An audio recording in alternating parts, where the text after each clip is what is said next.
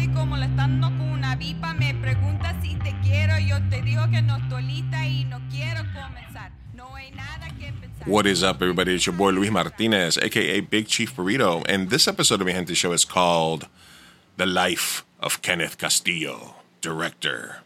Kenneth Castillo, LA-based filmmaker, mostly genre films, action, drama. He has a movie called Marigold the Matador that is available for free on Tubi. He also has a bunch of his films on different platforms, Peacock, Amazon, etc. So if you look for Kenneth Castillo Director, you'll be able to watch several of his films. He's a really cool guy. I've connected with him in the past. So we had a really cool chat about his life and film, about the state of filmmaking right now. And then towards the end of the episode, Rosa Parra from the Daily Chela, Rosa Review, stopped by to talk movies with us. And Uncle Paulie, Paulie from the Latino Slant, stopped by. And we had a little chat, a little debate, had some fun with them. We talked about the crazy conspiracy theory / child movie that is kind of doing a lot of controversy. We're going to have to do a deep dive into it later on, but he gave us his thoughts on it. My thoughts I'm still going to reserve until we do a deeper dive, but it was a really cool, interesting episode. We talked about a lot of stuff after we talked to Kenneth, so thank you everybody for taking a look at the episode, listening, watching. Don't forget to rate, like, if you catch us live, leave a comment. It helps us out tremendously. Share it with your friends. It's just two Latinos reacting to news and culture and doing interviews. So thank you everybody for watching it. Shout out to Kenneth Castillo, who is a great guest. And as always, enjoy the pod.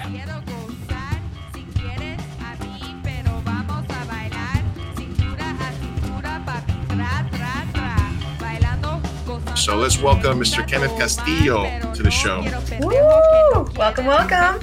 Thank you so much for having me, you guys. It's great to be here. Sophia, Luis, thank you so much for this invite. I love your guys' show, and you guys are always so supportive. So thanks for having me. Our pleasure. It's good meeting you. I'm excited to talk to you about your career and everything. Oh, fantastic. Yeah, no, it's vast. Yeah, I can see. And I see that you have Charlie Chaplin in the background, which is like amazing. Always over my shoulder. Yeah. Yeah.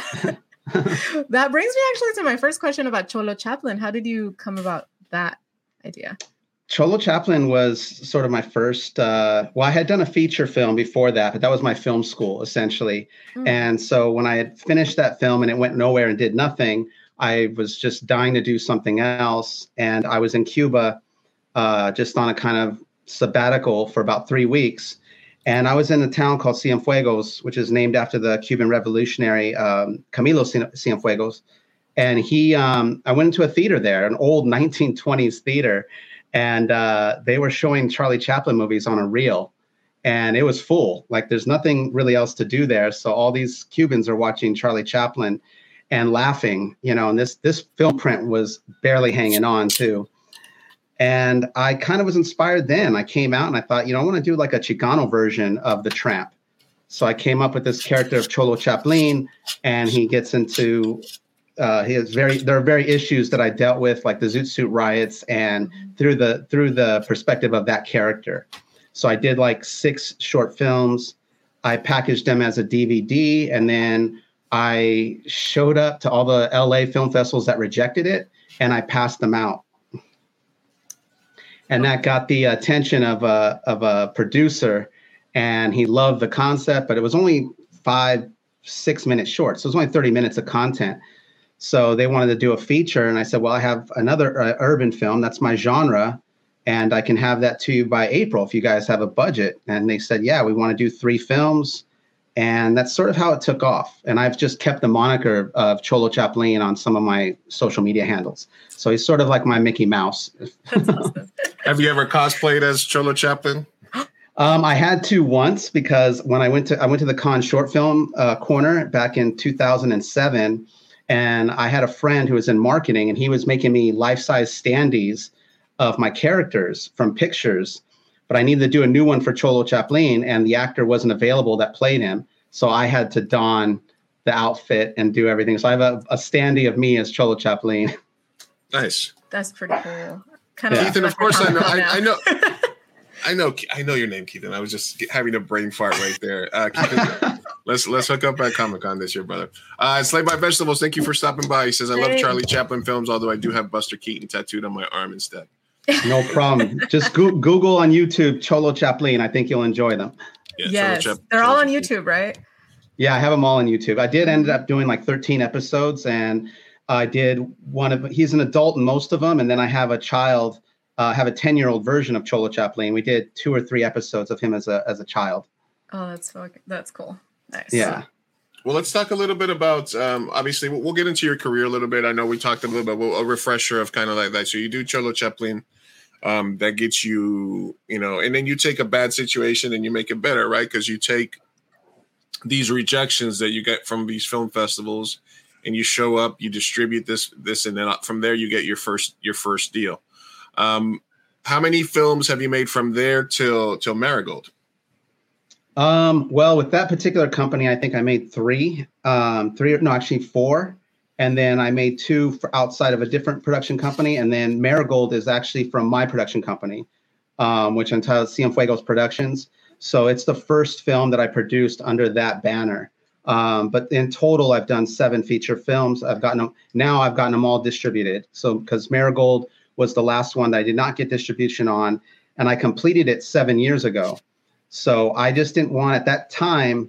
I mean, independent film. I mean, Luis, independent film keeps changing, especially distribution models. It's getting harder and harder to make money. So I just held on to it. And then Tubi came along, and it's very indie filmmaker friendly. And our gente watches it. So that's what my work is for. And so I used an aggregator and got it on there, and also Amazon Prime. And if they do well, other it's playing in Europe as well. There's a couple of channels in Europe that it's playing in. So what do you describe as Kurt? We both giggled a little. I saw it. Sophia said, it looks like Sophia sitting in a chair with the way it does. I didn't realize it. Look. We're matching.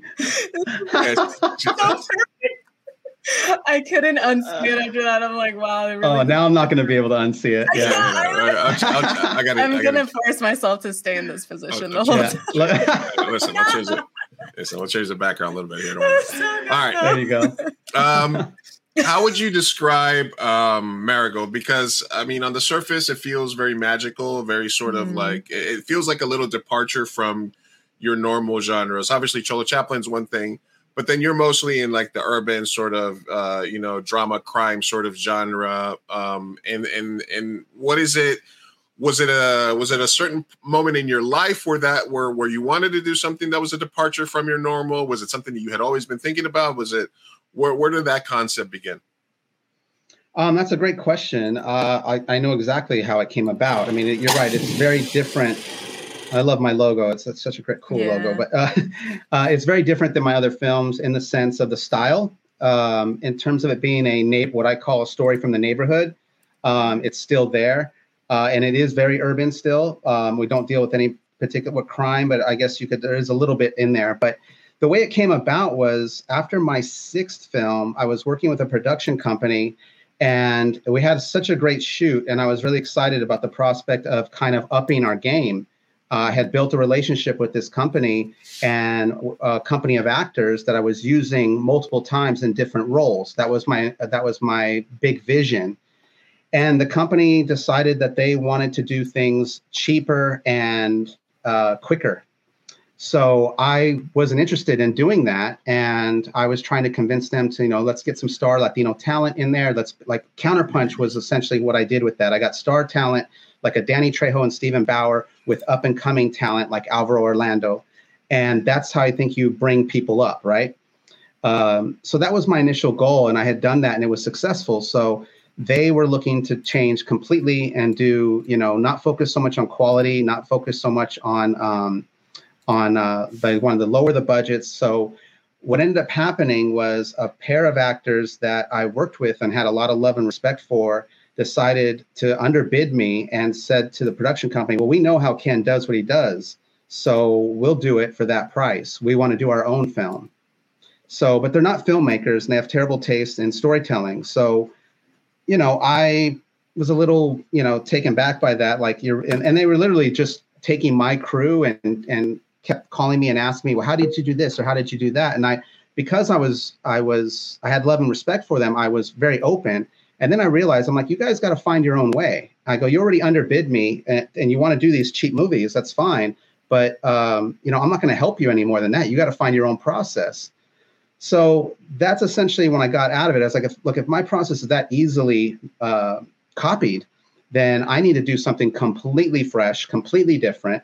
And I decided that, I was bartending at the time, and I had this giant window that looked out at downtown LA. And there's all this life, of course, that's happening. And a particular single mom with her 2 kids caught my attention because I would see her leave very late at night. And I started working on a story, but I didn't want to write a script because my mind wasn't there. I wanted to shoot. I wanted to direct. So I came up with scenarios. I incorporated my own family story about my uncle, who was a paranoid schizophrenic, was homeless for a while, but managed to get on medication and live a productive life. I kind of took his story and I started taking little personal things and putting them all together. And so I didn't have any money. And I mean, I had no money. So I decided we were going to prep like 2 weeks and shoot 2 days. So I would bartend extra shifts to finance those 2 days. And I did that. And I was going to shoot the entire movie in 7 days. And all the principal photography took place in 7 days. Mm-hmm. And I got the best of the actors that I've worked with in the past. One of them being my wife, who plays Lily, who's the mom, the single mom. Camila Banus, who plays Marigold older. She was in Counterpunch, and she's also Gabby on Days of Our Lives. And then Ivan Basso, who plays El Toro. He's been in 4 of my films, and he's just one of the most amazing actors that I've worked with. One of the most amazing actors that I know that Hollywood hasn't discovered yet. Mm-hmm. Yeah. So that was how that whole process came about. So there is no script. The only thing scripted was the scene in the restaurant between Violet and Lily, the mother and daughter, the grandmother and the daughter. Mm-hmm.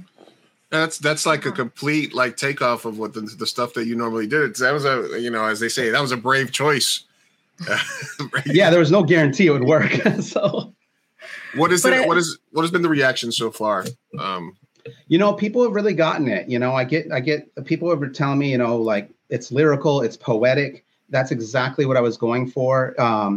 I've had people watch it and bring their own stories into it, which is part of my goal. I don't say what happens to the mother. I don't say what they're leaving, what situation they're leaving from. I don't say why the daughter seems so alone, as she's going into college when she's older. There are a lot of things I leave up to the audience, and a lot of the audience members have reached out to me, and fans have reached out to me saying, "Oh, was it about this?" And they invoke their own stories into it, which is essentially what I love, because once the movie is out there, it's not mine anymore. It's the audience's, and they're going to bring their experiences to the story that I'm telling.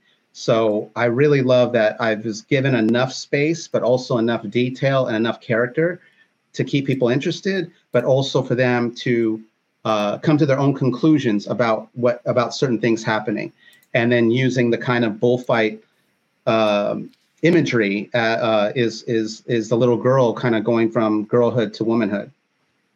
Mm-hmm. Nice. And what inspired you to have Marigold be the bullfighter and the homeless man be the bull in that scenario? One of the first treatments I wrote was, God, when I first started, probably over 20 years ago, I was really enamored with this female bullfighter named Cristina Sanchez, who was in Spain. Mm-hmm. And she was real popular. And, it's a very macho sport. So she went through a hell, becoming a bullfighter, and her dad taught her. And her story was just amazing to me. And I wrote it down. I go, I'm going to do her story someday. But if you did a film today about a bullfighter, I don't think it would do very well. Look, when I first started posting pictures that I was doing Marigold the Matador, I got hate online from people saying, I'm not going to support this film. It's bullfighting is barbaric. It's this. And I'm like, no bulls were hurt in this. It's like, and that was just from, making it an image, using it as a metaphor. And so that's, I said, I'm never going to do that film. So let me try and incorporate that imagery here and make it Day of the Dead, which is also kind of symbols that I use in a lot of my films. Mm-hmm.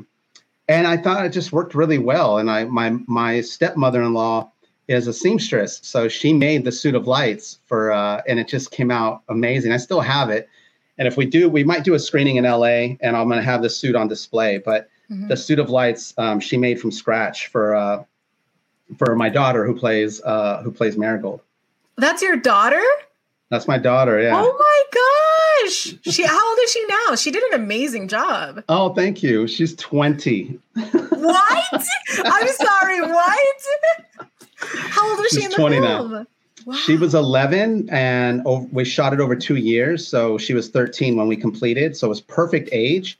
And I didn't cast her just because she was my daughter. I mean, there was two things, right? I knew I was going to take 2 years to do this film, and I didn't need to have a parent, have go cold turkey on me and say, no, my kid's not going to do this anymore. Right. And Maya, she'd been in some episodes of Cholo Chaplin. She's not an actress, but my daughter has this thing that she's a very creative person. She's very talented. And when the camera's on her, she's just constantly thinking. Her eyes are always active. And so I did some tests with her on camera, and I was like, okay, I'm only getting, and I directed it like a silent film. I would tell her, okay, this is what's happening as we're shooting, or you're feeling this, or you're thinking this. And she would just go with it. But at the same time, there were days where she just didn't want to do it. Really? Oh, yeah. What? And what would happen in those days? Well, like you have to. I remember one big thing I have with both my children is I tell them, when they were, I always tell them, I always will keep my promises to you. I will never break a promise. So when you ask me something, I never promise it unless I know I won't break it. So I tried to invoke that in them. So when she agreed to do this, I told her specifically, are you promising that you're going to do this even when you don't feel like doing it? She's like, yes, Pop, I promise. But of course, she's changing from 11 to 13. Yeah. So one day we were 2 weeks of prep. I had my crew here. We're going to be shooting 2 days at my mother-in-law's house because we shot in the backyard. And she just didn't feel like doing it. And my producer was trying to convince her. My wife was trying to convince her. My mother-in-law, who usually can get through to her, she just did not want to do it. And that's a day where, on shooting days, I balance being Papa and being director. Right. But on that day, I was just director. And I basically told her, she's like, I don't feel good. And I said, if Camila didn't feel good, do you think she wouldn't show up and work? Mm-hmm. And when I told her that, because she respects Camila, she's like, okay. So then she got back to it. And she did it. Oh my God. Can I ask what scenes were those days that you shot, if you remember? Yes, I do remember the whole day where she goes and she makes the bologna sandwich. Okay. Oh my gosh. And that scene, she was supposed to act really happy. Yes. Wow. Exactly. Okay. I was going to say how beautiful that would have fit if it was in the earlier scenes where she was very upset. But the bologna sandwich scene was like one of the few that I was like, oh, she's starting to be really smiley and happy-go-lucky. It's a sweet thing, right? She's making lunch for her mom who's going to eat real quick and take off. And my wife did a great job in the scene where, just trying to, the whole thing was improvised with the chips. Like, oh, this is how you have to eat this type of sandwich. So she thought that was funny. And so it was a great interaction. I was really happy with the day in spite of the challenges at the beginning of it. Well, glad he got it through. We're live with Kenneth Castillo, director of Marigold, The Matador, and several other films. He's an LA director. Been around the game for a little bit up there in the LA streets. Keithan has a question here. In lieu of big budget films doing less business at the box office, do you foresee a move to smaller budget films being more popular? No, I don't. Unfortunately. Darn. The business is very different now, and I really feel like you have, with the exception of maybe Disney, I really feel like you have people that are running these companies who don't really like movies. They don't have taste in movies. You have executives. I mean, this guy Zaslav over in Warner Brothers. It just doesn't seem like he even likes the industry. And everyone's bashing it, but they won't mention things for fear of being, I don't know. But my attitude is like, who wants to work with them anyway? Like, that's our power. If a bunch of powerful creators said, you know what, we're just not going to do business with Warner Brothers. We're going to do business with everybody else. Warner Brothers would be forced to do business because and be, you know, but they're killing a lot of diversity and inclusion. Like I just, you know, the $40 million budget film, the $15 million budget film, you know, I think they're going by the wayside. Some do break through. Flaming Hot, you know, was a $14 million budget. It's doing well, which is great. But there'll be those exceptions, but it's not going to be the rule. Because even the smaller, you know, because the thing is it's the marketing. If you spent $14 million on a film, you need to spend 3 times that to get that film out into the world. You know, and that's always the challenge of an indie film. So that's why I'm grateful for a situation like this, that someone can know, oh, there's a small film called Marigold the Matador that's on Tubi, and I can watch it right now, or you can watch it on Amazon. And you know, it's word of mouth. It's us getting the word out about our own films. You know, unfortunately, I just don't think that's going to change. I think, yeah, there's a lot of things that I think are some good, some bad. They're going to come out of the industry where it's just completely upside down right now. The numbers are like, even for Disney or DC, it's like $100 million, $200 million to make the movie, and then at least $100 million in marketing budget, and then they have a $70 million opening weekend, and it's like, oh my God, this failure, and it's and you're like, what? And it's like, oh, it's barely crossing $1 billion worldwide. We wanted $1 billion in China. And when you make those kinds of decisions, you know, they can't really fail. You know what I mean? They're too expensive to fail. And the way movies are made today, they're just very forgettable. You know, a lot of these big budget films, to me, like I don't even remember. They don't spend time on moments. You know, and that's again where I feel like sometimes my storytelling is very 80s in that sense, where, you know, I'll have a scene play out. There'll be moments, you know, there've been a couple of films out recently that I saw, smaller films that I really liked, where they took their time with the characters and you got to know them. They didn't have to just keep cutting, cut, you know. I like Kenneth flexing on me with his director's chair in the background back there. Wait, no, like this. There it is. Yeah. Director's chair. I don't have one of those yet. I need to step That my game is so cool. Absolutely. I hadn't even noticed. Oh, my family got me that. That was really? That was my Father's Day gift last year, 2 years ago. What's up, family? Come on, Louise needs one. Burrito family. It's in the name's in Old English too. You know, I'm sorry, Sophia. The thing go for it. That gets me right is that the quality.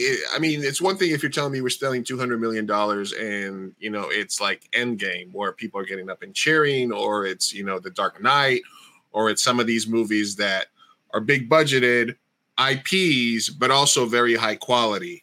But you get some of these movies and it's like, it's the same beats over and over. It's the dialogue is very cliche. Or reboots. It just feels like everything gets written and rewritten the same way. And it's the same plot points and it's the same needle drops. And it just seems like you said, like the people that are making the decisions to greenlight some of this stuff don't like movies, don't like originality. They like money. They just see it as a business. And the main thing that you can look to is that they're super embracing AI. And they're like, if we could just get rid of the writers and we could just have these algorithms create. Netflix was already doing it to a certain degree. It had these algorithms that were creating these shows. And then if they could just get AI to write the scripts, and then if we can get to the point where AI can replace the actors and we can do deep fakes, then we can take all the creativity and we can just churn out this bullshit that just people will just sit there and watch.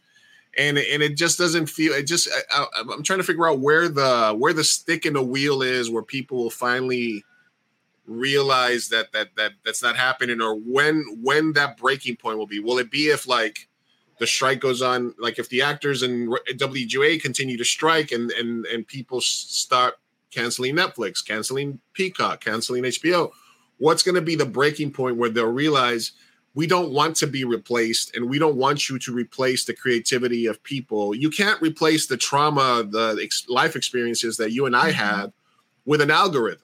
No matter how many movies or books you get that algorithm to read or watch, what do you think the breaking point is going to be there? And we have a question from somebody in the audience after that.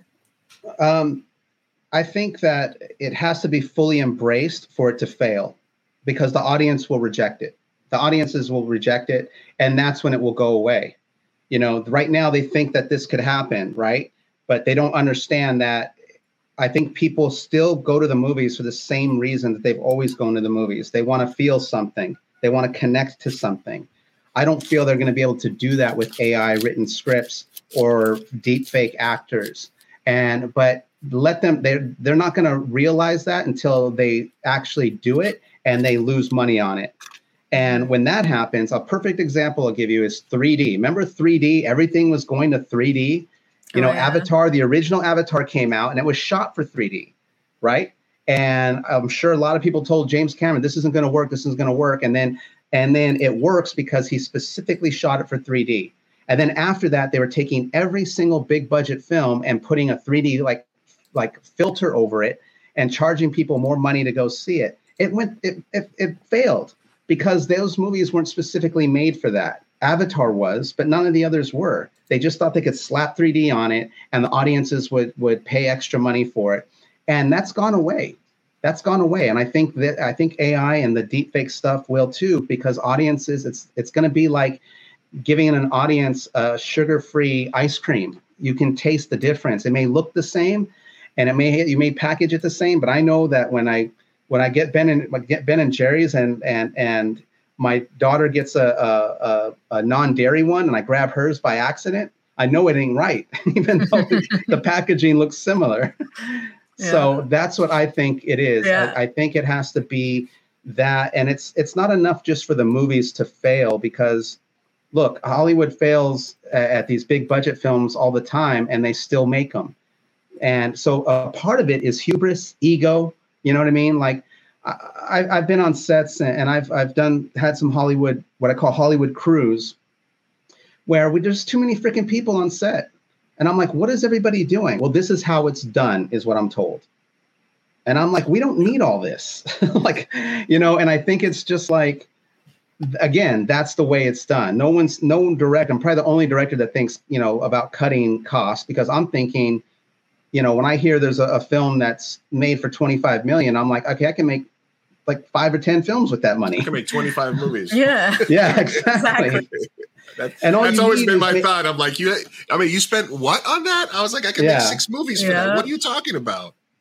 But the studios and the executives don't think of it that way, right? Because they want to be able to say, they want to be able to go to some fancy lunch and say, yeah, we're doing this film. It's a $300 million budget film, right? Ooh, yeah, and, exactly. So it's actually a lot of it's culture. It's a lot of it's culture, And TV and film are different. There needs to be a disruptor, right? But in a good way, like an indie disruptor, or because even me, when I've had meetings and I made a feature for $50,000, and I made a feature with Sophia for less than $10,000, and they're like, "Don't tell anybody that you made it for $10,000." Like upscale, like the feature you made for 50, tell them it cost you $250,000. The one that cost you 10,000, tell them it cost you 50,000.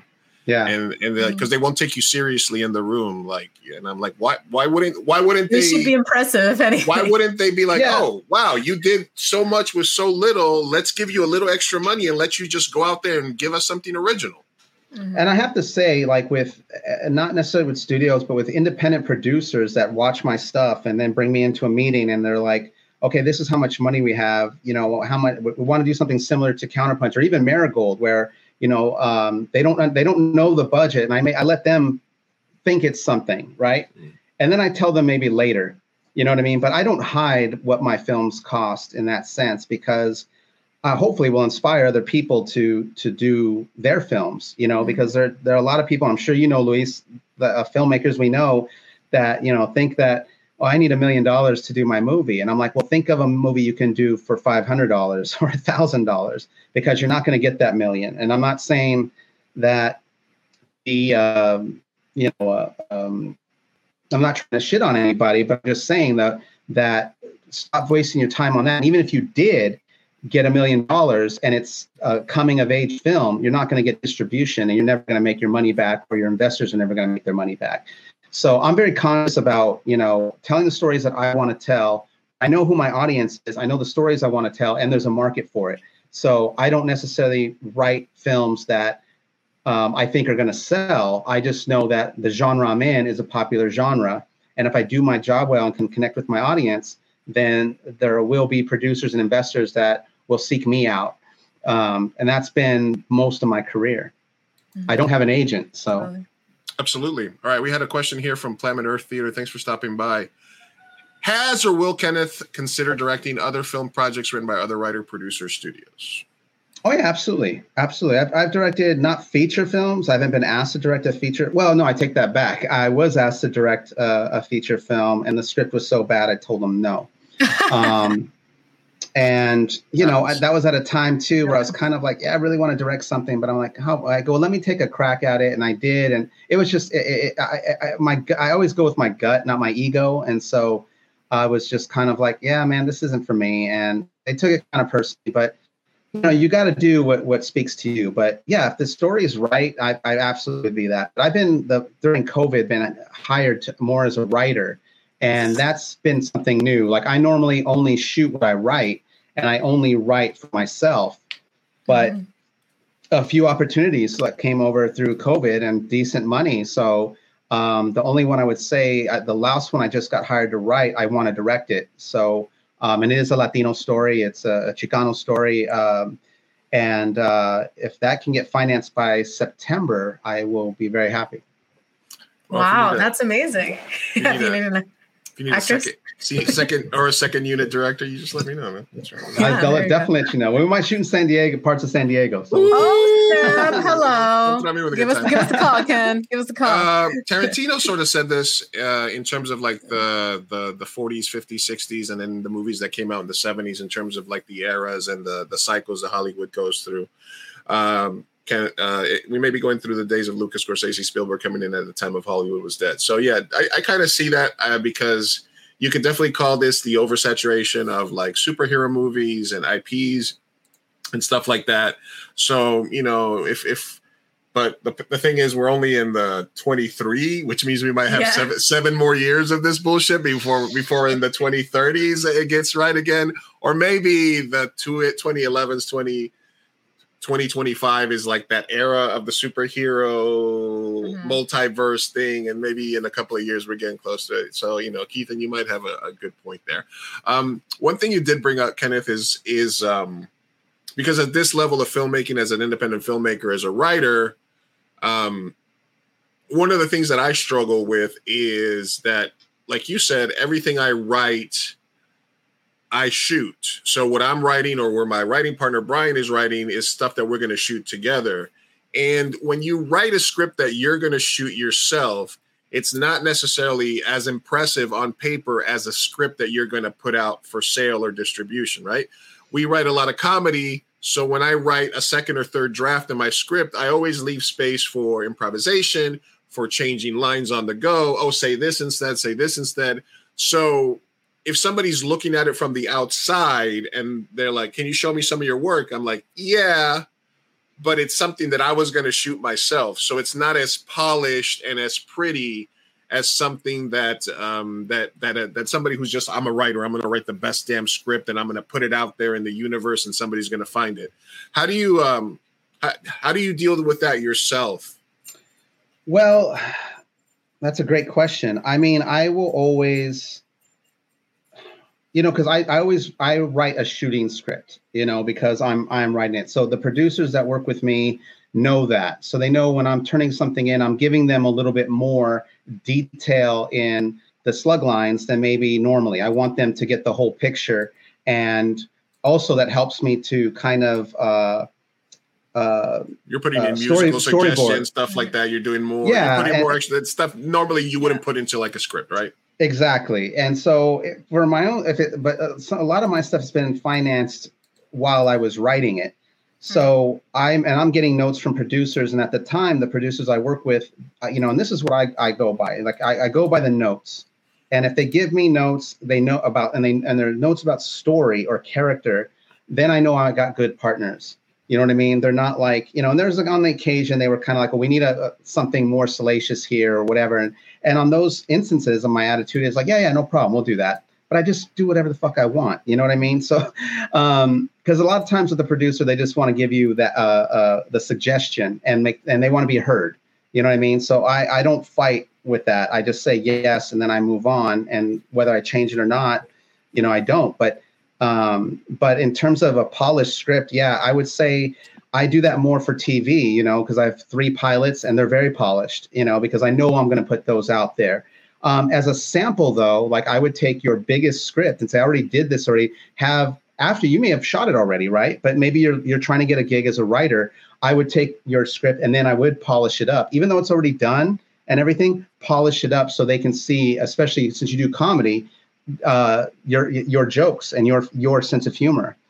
So that's normally what I do too, because my second film, Ghost Town, was not a polished script at all. They loved the story so much, and we shot it, and it was like right after my first one. And then I really loved the story. And I mean, I remember I shot scenes in Ghost Town that weren't even in the script, or I remember writing a scene on set. And then I was so proud of the film that I wanted the script. So I went back and I transcribed my own work from my film and incorporated the scripts into the scenes into the old script and updated it. I mean, it was just from my own personal wanting. And I carry that script with me because I'm so proud of it. But that's an instance where the script was not polished when I shot it because I knew I was going to shoot it and I knew the story really well. But I went back and polished it because if anyone wanted a sample of my work, I was going to submit that. Sounds like a lot of work. Yeah, it really does. Like I said, when I did that one, my kids were, my son was 29. So he was 4 and my daughter was 7. So I managed to do that when they were that young. And I was a stay-at-home dad. Jesus. When we wrote... I got a book coming out too, Sophia. You'll be able to read all about it. What? Do you actually? You're going... I do, yeah. When we created our first feature, Blacklisted, it was myself and C.G. Thomas, actor. He had the concept and he gave it to me, and he took over financing and getting people excited and stuff like that. And it was my first feature, and I outlined the story, and then because it was an indie film production, we shot it out of sequence and based on the availability of actors and locations. So it was like, oh, we have a tattoo shop for 10 days from now, so we can do that tattoo shop scene. And I'd be like, all right, time to write the tattoo scene. So, I was writing the scenes on a weekly basis. Like, all right, we got the mansion this week, so let's write the mansion scene. All right, time to write the mansion scene. So what I have is like 32 different scripts of different scenes that we shot. Yeah. And if you watch the movie, as a whole, it doesn't work as a 2-hour because it's way too long. The individual scenes are good. Right. As a whole, it doesn't work, and it just sort of we have it out there as like, okay, this is now the proof of concept of like what a season 1 arc would be. You know what I mean? Yeah. But I don't have great. But I don't have the actual script because there was never a full finalized script. It was like we were doing our first feature. Film, yeah, if you're proud of the film, I would just go back and do that work and put that script together. It does. It but does. Make sense. My fourth film was like that, where I compromised too little things, throughout production. I kept compromising. Then I get into the editing room, and that's like one of my best trailers, but it's one of my worst films. And all the little things that I compromised on led up to big things in the editing room. And I mean, that seems obvious to most people, but there was a lot of things going on at that time, and I didn't think I was going to be making movies anymore. I had just lost my house, and the financing came for that. This was like 10 years ago. Yeah. This is in the book too, Sophia. So you can read that chapter. I'm excited. You got to send me a copy. I definitely will send you guys copies. We'll get a copy. No, yeah. Well, at least, we got 126 actors SAG eligible through that movie. So we did. That's, you know what? I love to hear you say that. You're the reason why it's so hard to be eligible now, Luis. What happened? I said, that's the reason it's so hard to be eligible now, because you got 1 billion of them eligible. Oh yeah. We were like, we did everything right. They closed the door behind them, and now I can't get SAG. At the end of it, I still get people asking me now. He's like, "Do you still have my SAG paperwork from Blacklisted?" I'm like, "From 2014? No, I do not." It's impossible to do it now. I'm like, oh my gosh, everyone was getting Taft-Hartley back then. Yeah. Oh my we were fucking shit up. But that's amazing that you did that for those actors. You know, a lot of my actors have moved on to bigger and better things. Like Carlos Pratt was in 3 of my films. He's the lead in McFarland. You know, he was green when I got him, and now he was like McFarland. David Castaneda Jr., who plays Diego in The Umbrella Academy and was in the sequel to Sicario. He was in my first feature. You know, so I think, you know, I'm so glad to hear you say that, because I think a lot of times within our own community, they don't understand the value that we as indie Latino filmmakers bring. We're not all going to be Eva Longoria, you know what I mean? But we're hiring up and coming. We're getting people into the union. We are getting them footage for reels, you know what I mean? And so we're part of the ecosystem. Yeah, and I think you know, I mean, like, I'm not one to just pat myself on the back at all, but I think that we don't get valued in that way a lot of times as Latino filmmakers from our own community and from our own film festivals.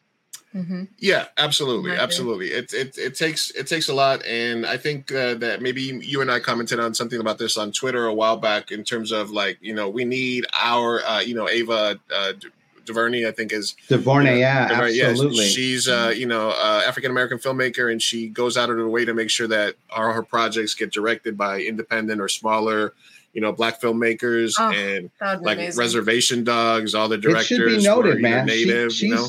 Yeah, she's helped more Latina directors on her show Queen Sugar than anybody.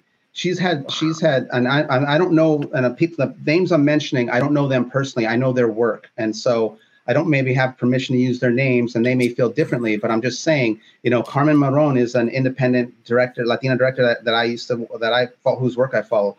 Patricia Cardozo, who directed Real Women Have Curves, her first directing gig on television was on Queen Sugar. This is 20 years after Real Women Have Curves. So where are our Latino executives that are looking out at the independent world and giving them opportunities? Because Ava DuVernay has shown us the way, and the Latinos that are in positions of power to hire us need to do likewise, instead of doing panels and creating organizations and creating, you know, on and on and on. I've told this before, but I got invited to shadow a director in Georgia for like 4 weeks, and they're like, "Yeah, it's a $200 a week stipend or something else like this." And I was like, "And then you'll be able to learn how to do it." And I was like, "I don't need to learn how to direct. I just need to get into a room, and I need you to hear my ideas." I'm like, I was like, at the point, my life situation was done that I couldn't just get up and go somewhere for 6 weeks. Well, it's timing, right? Yeah, it's timing. It's trying to make a living, and that's another reason why it's hard for a lot of us to break through. I remember an agent made a point. He was a Latino agent at Verve, and he was saying, you know, he's competing with people in the internships who don't have to work. They're supported by their families, and he's like, I'm working 60 hours a week and then interning at Verve for 60 hours a week. And he became an agent. And, you know, I thought his story was really interesting. I'm like, that's part of the problem. You know what I mean? We're not in some of these pipelines, particularly with the studios and television. But I think in terms of independent, like places like Tubi now is a hub now for people to go to, because our people watch Tubi. That's why I wanted to be there. That was my focus, you know. Hey, it's free. Yeah, that's true. And they got a good library. I had a question, because I think you're in a unique spot, since you've been, you know, you work in Chicano focus, sort of some of your themes, and then as well you've been working in LA. So what is your take and your perspective from the Latino standpoint? Basically the opportunities that we've had, past, present, and where do you think we're going in the future? I think it's been there's definitely been inroads. You know, I've been doing this over 20 years. I started as an actor. My wife's an actress. And when we started, I'm not an actor anymore, but I'm saying I was trained as an actor.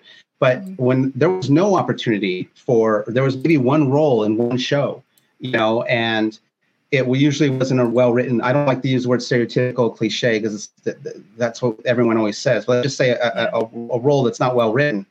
And there weren't very many. Now we have a ton of all Latino cast TV shows, and that's amazing.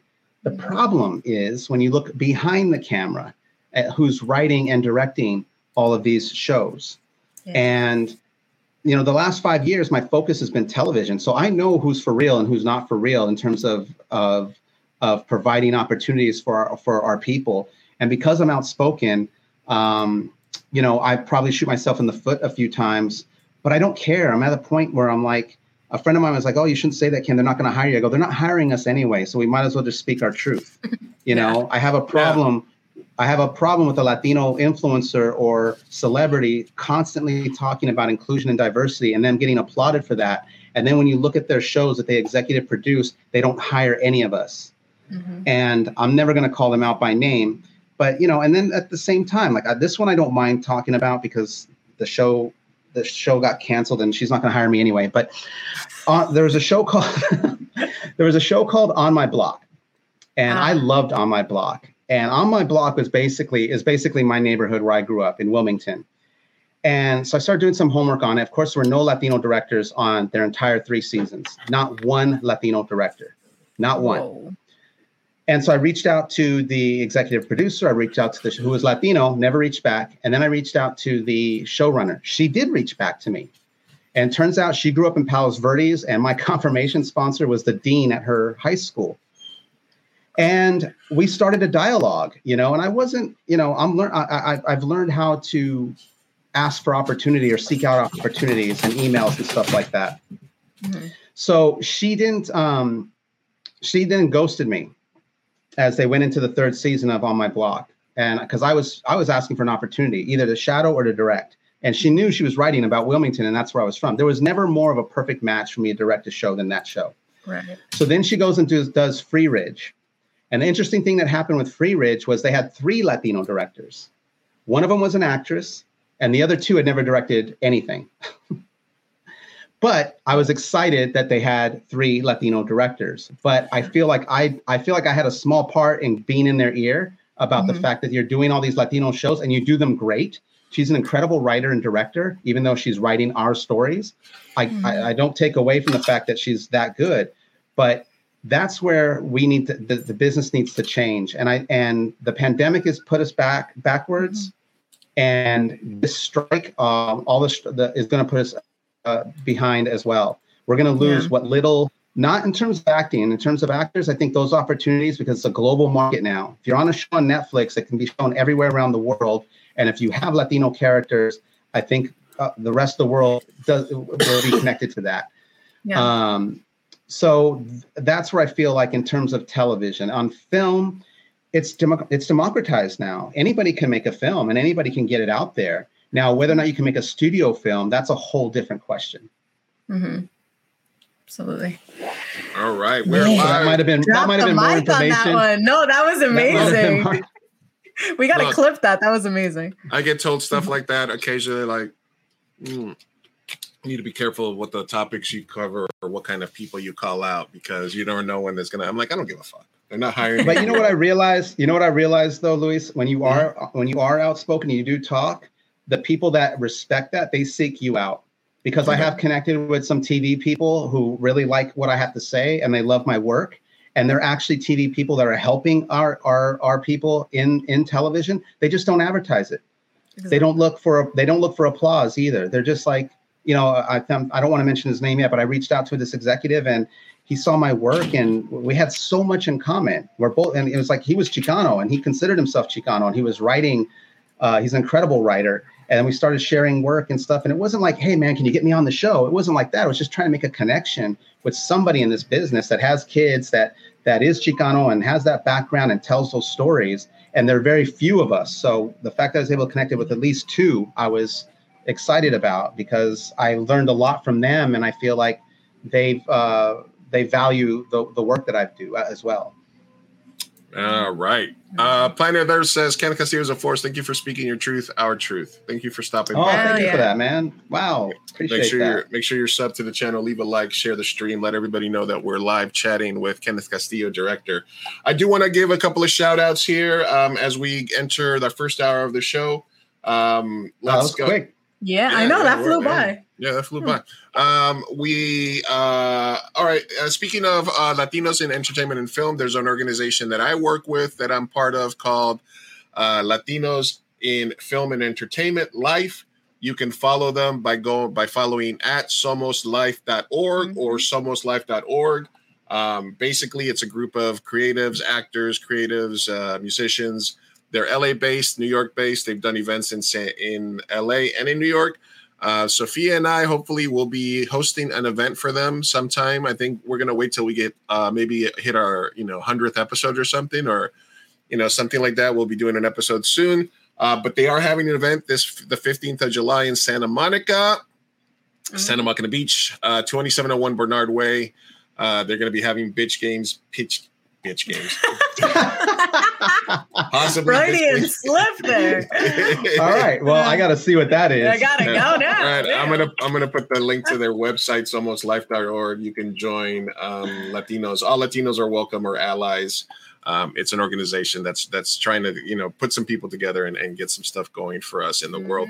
And we have some good news for the show wise. I've talked about this before. When I was a kid in the late 80s, early 90s, I remember changing the channel to my TV and happening across the TV show. You remember LA Law, Kenneth? Hell yeah. And I remember very clearly, this is a core memory as Annabelle was talking about on our last show. I remember very clearly just physically changing the channels on the TV and coming across a show called LA Law. And I saw this name flash up on the screen, and all it said was A. Martinez, who is an actor on the show.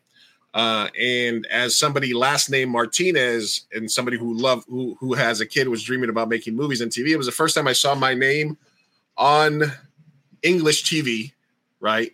And then to see him on that show playing a lawyer, not a criminal, was a big deal for me as a kid. So I reached out through some friends, and we will be having A. Martinez as a guest on a future episode. He's an OG of the show. We also have an episode dropping in 2 weeks with Chris Estrada, the creator and actor of This Fool. We recorded an episode a few months back, but we were waiting to release it right before season 2 of This Fool came out. Love This Fool. I love this. I love that show. It's awesome. It's great. We love This Fool. So great. Love it. So we're continuing to try to highlight both the OGs, the people that are doing that have done it in the past, that have paved the way, the people that are crushing it right now, and the independents and those just a level below, breaking through like ourselves that need a little push. So, Mi Gente show, even though, like I said, when I describe the show, I say it's like every other reactionary podcast, except it's 2 Latinos instead of 2 white guys, and we deserve our own space. We deserve to, we love everybody that tunes in, regardless of their background, allies, Latinos from all walks of life and stuff like that. Friends, personal friends. This is an inclusive show, but when we do our Latin spotlights, it's to try to highlight a Latino creative and to try to at least put them out there as well. And so they can use, the appearance to reshare it and to sort of showcase their work. Because I know it's kind of hard to talk about yourself all the time and stuff like that. It's easier in an interview format as well. So we want people to brag about their accomplishments, do what they're doing. We're going to keep continuing to do that, myself and Sophia, until we get too big for it. And you guys move on. And then we'll turn our back. We're stronger together. We got to support each other. And you know what? We got to show the community what we're putting out there. Because a lot of times we don't get that spotlight, right? So everyone, go to Tubi. Go watch Marigold the Matador. I love it. And if you don't like it, Counterpunch, my 5th film, Counterpunch, is on there as well. Oh, is it really? Counterpunch. Yeah, both of them are on there and both of them on Amazon. Counterpunch is what came out in 2013. And Lionsgate keeps putting it out on different platforms, which has been great for me because it keeps me relevant. And but that fact that I have that one, which is a boxing film, and Marigold on several different platforms, but on the same platforms together, it gives people the option to, if they don't like Marigold, they can check out Counterpunch, or then maybe they just be like, I don't like either one of your films, Ken. In which case, go watch Cholo Chaplin. Cholo Chaplin is on YouTube. Go check that out. You're gonna like. There's many things out there. There are many things out there for you to hate. I remember I had a filmmaker tell me, like, you're mediocre, you're a hack, you're this, you're that. And I go, yeah. And I go, I have so much work out there, bro. I go, pick something. There might be something you may like, whereas you don't have any work for me to judge. Yeah, absolutely. No, and if you don't like any of that, go watch Slapworthy with Sophia. There you go. Absolutely. Yes. Look, and I said this before, and Eva Longoria said this on an interview before recently, which is the degree of difficulty for a Latino or a person of color as a director, as a filmmaker, is like 1,000%. There's thousands and thousands of mediocre Anglo filmmakers that get to make movies over and over and they make like Piranha 3D, and then 3 years later they're directing another movie. It doesn't matter. Yeah. Meanwhile, you or myself, somebody has, if there's they can nitpick our movies and tear them apart and say, oh, it's meanwhile we're scraping and scratching to make it with like breadcrumbs and self-financing, and we don't have the ability to fail. When I feel that we're going to be on a level playing field is when we have the right to be mediocre, because everybody else has that right except us. We don't have the right to be mediocre. We have to excel every single time, or else it's deemed a complete failure and we don't get a second chance. So, like I said, give me a second. Good question here from Keith, and forgive my ignorance, but is there a Latino version of Bollywood or Mexico in Latin communities? Yeah. Even when I was growing up and seeing LAI and stuff like that, there's always been a huge, you got telenovelas, you got Colombian telenovelas that get turned into Mexican telenovelas that then can get turned into shitty TV shows in the US.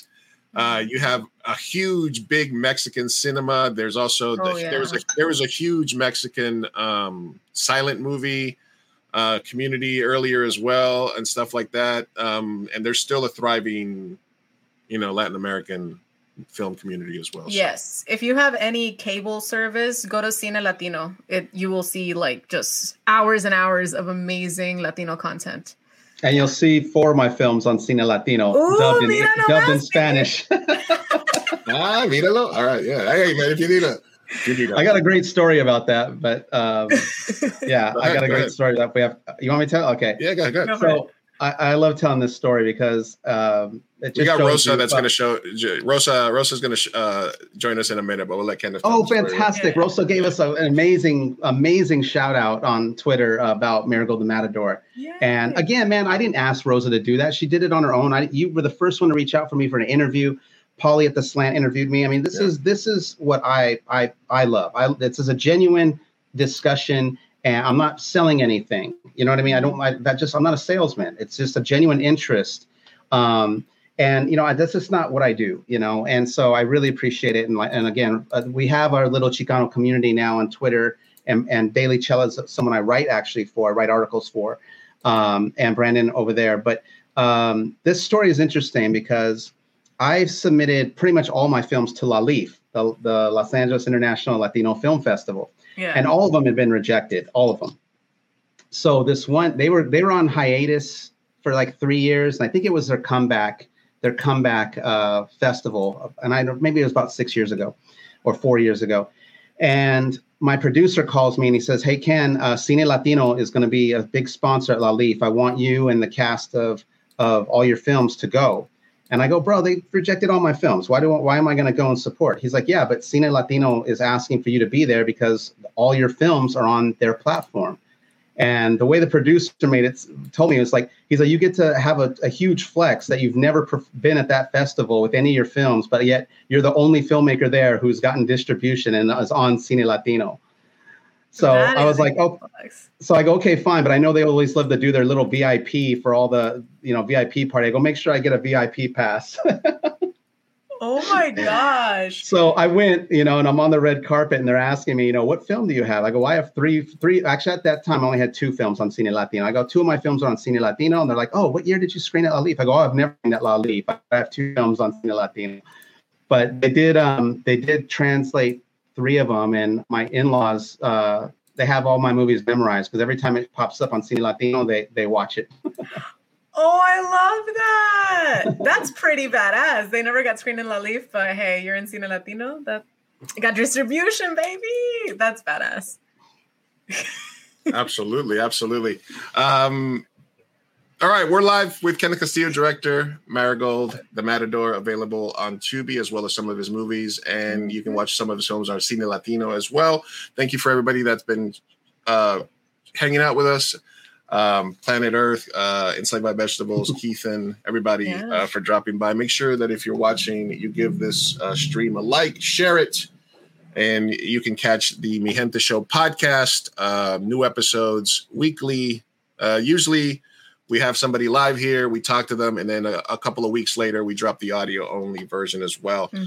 So the next episode that just dropped was another filmmaker, Mexican native filmmaker, Alex Miranda, who was a child actor in the Lost World Jurassic Park, and he has a company called We Are Brave Bird.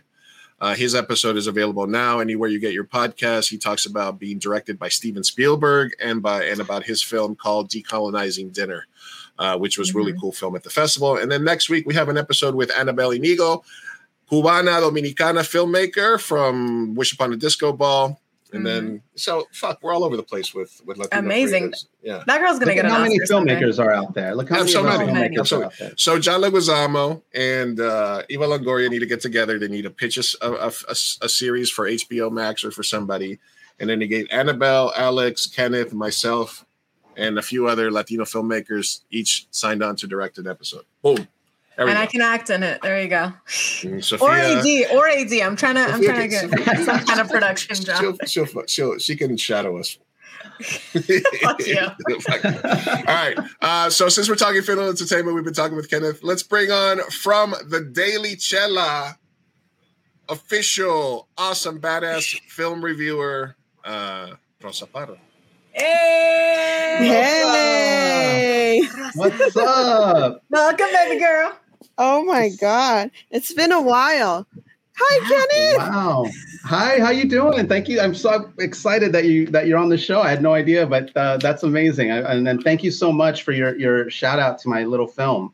Oh, no worries. It was a really good film, actually. I saw a part of the interview you did with Polly at the Latino Slant, and I was like, you know what? I need to watch this, because again, I don't feel comfortable going out there advocating and talking about representation of Latinos if I don't do my due diligence and go out there and support whatever's already out there. So no, it's a great film. That. Thank you so much. Wow. Shout out to the Daily Chela, which you guys are both a part of. Since I'm Colombian and Uruguayan, I don't qualify, but shout out to Brandon. And I know they're probably doing distribution, but if not, I'd love to screen his doc at San Diego Latino American Homeboy. Yeah, American Homeboy. I'm pretty sure he's going to get distribution by then, if not already. But if not, or even if it does, I'd love a chance to screen that movie next year at the San Diego Latino Film Festival. So that would be great. So shout out the Daily Chela for all the stuff that they're doing. And there's an app now where every time Rosa or Kenneth writes an article, you guys can get notified and you can read it right on the app. All right, Rosa, what do you got for us? What did you watch? What are we looking forward to this week? I know you got into Dial of Destiny as well as Mission Impossible. Are you allowed to talk about those yet, or what's going on? What do you feel? Which one can you talk about? Yes, I did watch Indiana Jones, Dial of Destiny. I was meh on it. I think I gave it actually a rotten score. I wasn't too fond of it. But you know what? It was okay. Was it better than Crystal Skull? That's all I ask. It had to be. It had to be better than Crystal Skull. By default, it is, I guess. Okay. Paulie said the exact same thing you did. I'm still going to see it, but Paulie said the exact same thing you did. When I said, as long as it's better than Crystal Skull, I'm happy. Yeah. It is better, but oh man, it was quite. I think it's the runtime. I don't know what's up with these movies now. They're all above almost 3 hours each film that I've been seeing, and then the ones that are they're going to be upcoming as well, like Oppenheimer and then Flowers of the Scorsese movie. I was like, man, these movies, they better be good to keep me engaged. Otherwise, I'm just going to be bored out of my mind. And Dial of Destiny was certainly not the best. And Mission Impossible, I think I'm in the minority here. When I say I can't talk about it because the embargo lifted like 2 days ago. I already wrote my review. I submitted it. It should be posting pretty soon. Over at the Daily Chilla. Hey. I know the Daily Chilla is going to be all full of my reviews. But you know what? I liked it. It's good for what it is. Also, another lengthy film whose runtime I eventually ended up feeling throughout. But you know what? I cannot ignore the magic that is Tom Cruise and his daredevil personality that just. Rosa, you have a thing for Tom Cruise, is what I'm picking up on, right?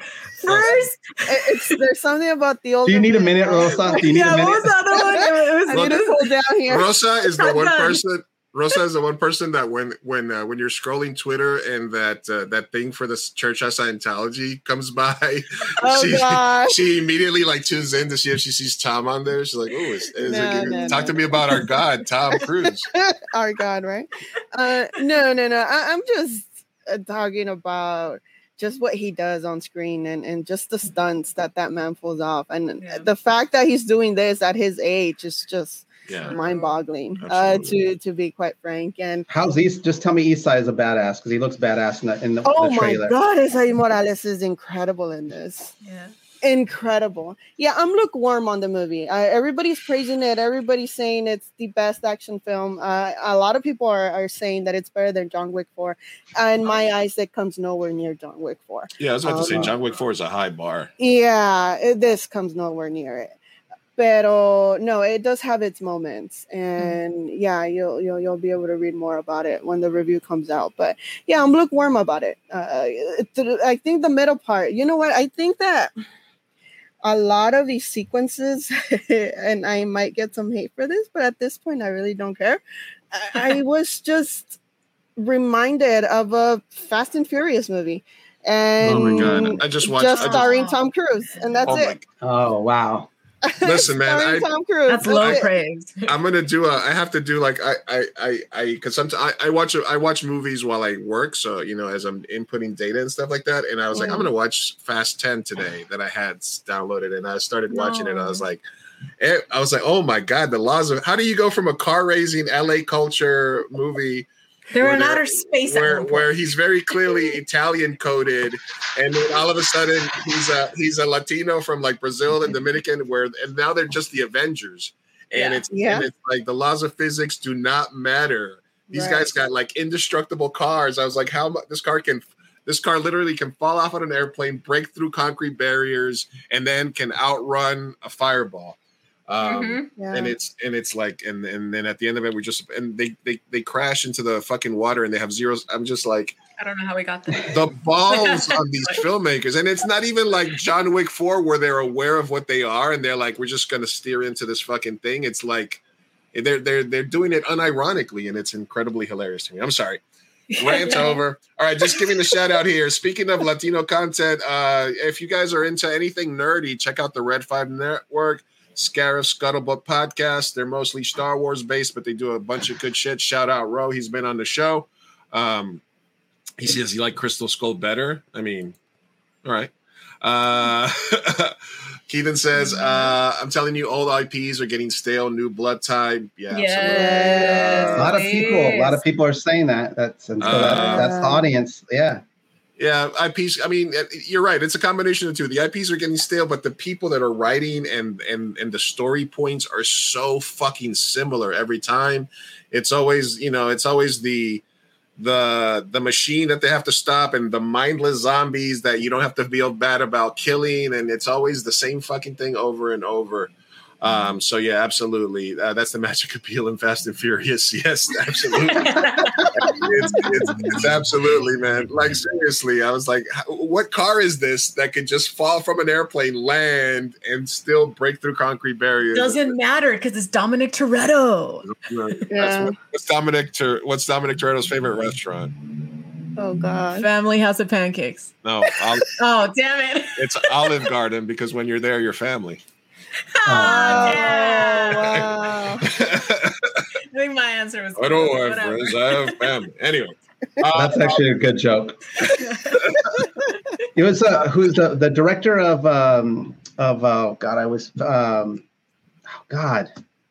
the Mad Max film, the latest Mad Max film. Oh, you're talking about the older gentleman? Yeah. Yeah, he actually had said about the Fast and Fury movies, he's like, they're fine. He's like, the problem is their cars can't do any of that for real. He's like, all the cars in our movie are doing what you see them doing. George Miller. Mm-hmm. Yeah, George Miller. Like he had, that was a great film too. That was one of two of my favorite actors in that film with Charlize Theron and Tom Hardy. Yeah, that was an incredible film. Oh yeah. I don't know how he was in his 70s shooting it too. I can't wrap my head around that. No, that's insane. That's insane. That's like Terrence Malick and all these other directors that just keep working. Scorsese still working. Clint Eastwood. Eastwood. I cannot fucking wait for what is it? Flowers of the Killer Moon or Killers of the Flower Moon? I'm actually looking forward to that one. Yeah, Flowers of the Killer Moon. Yeah, I can't. Oppenheimer. There's so many good movies coming out this year. Barbie versus Oppenheimer. Sophia. Can't forget about Barbie. Shame on you. Right, you haven't seen the Barbie versus Oppenheimer memes? It's great. Yeah, no, my favorite was like, he's like, what are you going to watch first? He's like, only sociopaths say they're going to watch Barbie first. He's like, no, you watch Oppenheimer in the morning, then you go fucking read a book about World War II, then you go have brunch, then you go watch Barbie, and then you go out to the club. And then you go to party. Exactly. And you go to the club. I don't know. And they're already starting the rivalry because I got an email yesterday for the screening of Oppenheimer, and I'm like, all right, let's do this. Let's RSVP. And then I got the one for Barbie, same day, same time, and I'm like, oh wow. Okay, I already reserved for Oppenheimer. Either way, I was going to watch that one first anyway. Yeah. Did you see the actors of Barbie, Margot Robbie, taking pictures watching Oppenheimer? Yeah. That was so funny. I'm like, that's Tom Cruise as well, right? Everybody was. Yeah. Scarab says, I'm so proud to say I've never seen a Fast and Furious. Man. Neither have I. Yeah, that's the first three. That's like me. I've never watched Doctor Who. I've never watched those. Watch Fast 5. Fast 5 is the best one. If you were like to accidentally, or you have insomnia one night and then you just like need to do something, distract yourself, just watch Fast 5. That one's I can't stand Vin Diesel. I just don't believe a word that comes out of that guy's mouth. Then don't watch it. Okay, then no. Then watch him when he leaves. Can't do it.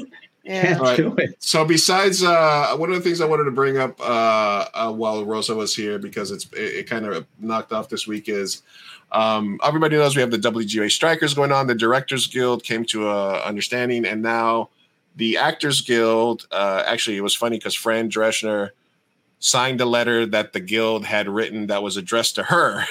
And so it's weird because at first I think she was angling for no strike from the actors, and then all the other actors was like, no, fuck it, we're striking. And she was like, okay, I guess so. A recent story came out that there was a story about David Zaslav, and it was pulled after it was basically about just the shitty stuff that he's done. How he's become sort of public enemy number one because, you know, they basically shelved Batgirl movie for a tax write-off and a bunch of this other bullshit where there's movies that get put on platforms and then they get taken off like 6 months later or 3 months later, you know, fucking over the filmmakers that sometimes are getting paid based on residuals and stuff like that. So there was an article that was going to be published about David Zaslav about how he became public enemy number one. And it got pulled by GQ. And basically, it's come out recently that the editor who pulled the GQ article was actually producing a movie for Warner Brothers. So good old Hollywood nepotism and good old boys club. So the editor who pulled the story is producing a movie for Warner Brothers. You can't make this shit up. And of course there's it's the internet. So there's a archive of the article that's available because once it's up there, I'll put that in the comment section in terms of anybody watching. But Rosa, Kenneth, question for both of you that are sort of in the mix. You're going to premieres, you're talking with people in LA. What's the feeling right now about the strike? And are people still, you know, because I think it's gone long enough that basically this might go on for a while, right? Well, Rosa, do you want to go first? Oh, you can go ahead. Well, I think what's going to happen is Well, there are two things. I think that SAG is going to get their deal and they're going to settle.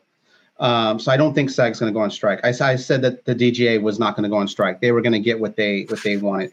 The writers, it's going to go on. There's going to be a 90 days where it's going to come up where all these giant deals are going to be expired, and the studios and networks are going to pull these giant deals. And so from what I'm hearing, there's a lot of pressure from some of these really big name showrunners on these shows. They're trying to get them to settle because they don't want to lose those deals. And that's going to set everything back even further, because once the strike is over, then there's everything has to start over again. Ryan Murphy actually just got in trouble because he's shooting on the East Coast. He has there's 5 shows in production on the East Coast, and 3 of them are produced by Ryan Murphy. And he's working as a showrunner and as a director and executive producer, but not as a writer. And so he got into it with the WGA captains. So I think those guys, the Shonda Rhimes, the Ryan Murphys, they're feeling the pressure right now because they're going to lose a lot if this goes on past 90 days. And I think it will. But if SAG doesn't strike, that's going to put pressure on the WGA to settle. And, you know, I think it's I think there's a thing that people say in public, and I think there's things that they do in private. And the solidarity that we see, and I've said this on other podcasts, that needs to happen in the room. I'm all for a strong union, absolutely, and I'm pro-union. But you can't be if you don't want a mini room, you can't take the mini room when they give it to you. You got to say right then and there, no, this is not how it's done.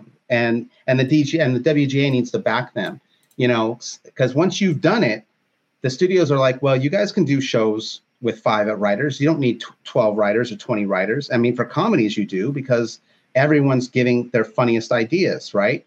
But for dramas, their attitude is, you know, there are people, Mike White wrote and directed every episode of 2 seasons of White Lotus. Mm. So that's what they're seeing. So, and AI is already here. I know they don't want it, fighting it, but it's already here. And like, my thing is, let them embrace it, and then they'll see that it's going to fail and how artificial the storytelling will be. I mean, it's called artificial intelligence. It's in the name.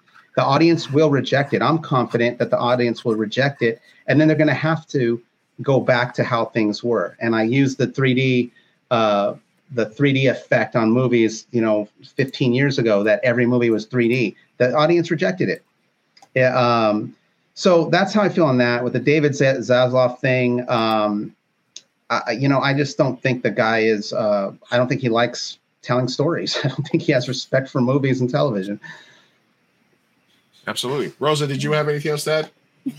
No, that's why I wanted Kenneth to talk. He's more equipped to talk about this than I am. I mean, all I can say is based on what I see. And I mean, I go to work every day, and I drive past the Paramount Studios lot as well as the CBS one. And yeah, people are still striking. People are still out there doing their thing. And I do agree that when you do have somebody like Zaslav who is in charge of all of this, but he isn't a filmmaker himself, and he isn't somebody who loves movies or the art or even knows anything about the art, and it's just about the business. And I think that's what's very difficult about Hollywood, right? It's a marriage between art and business, and that's when it can get frustrating to hear about everything that's going on, all the decisions he's making. But on the other hand, it's what Hollywood is. Sadly, it is about the business. It is about the money at the end of the day, and it's unfortunate and it sounds harsh, but yeah. And I think that the 2 major issues with right now, and what makes, to me, a really good producer is they have taste.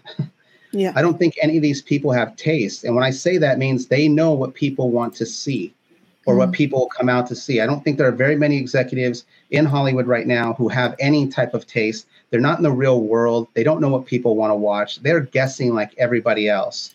And their taste is terrible because they keep failing with all these big budget films. And then the other thing is, what I find interesting about the Zaslav killing the GQ story, it really shows you how fragile these guys' egos are. This guy's a multi-millionaire executive in charge of, billions of dollars worth of property, right? And I'm talking just across the board in terms of what he's in charge of. But he's upset that someone wrote a bad article about him. Are you kidding me? Like, as an independent filmmaker, you know how many people I've had tell me I suck? You know what I mean? Do I try to smash, stop their voice? No. But it shows you how fragile this man's ego is, and they should just go after him constantly because he's just shown how weak an individual he is.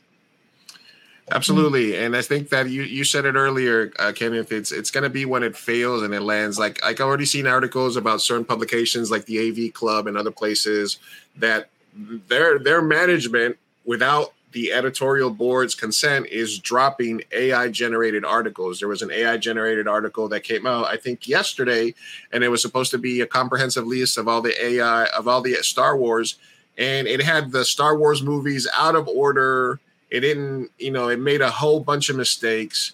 And believe it, like you said, AI is here.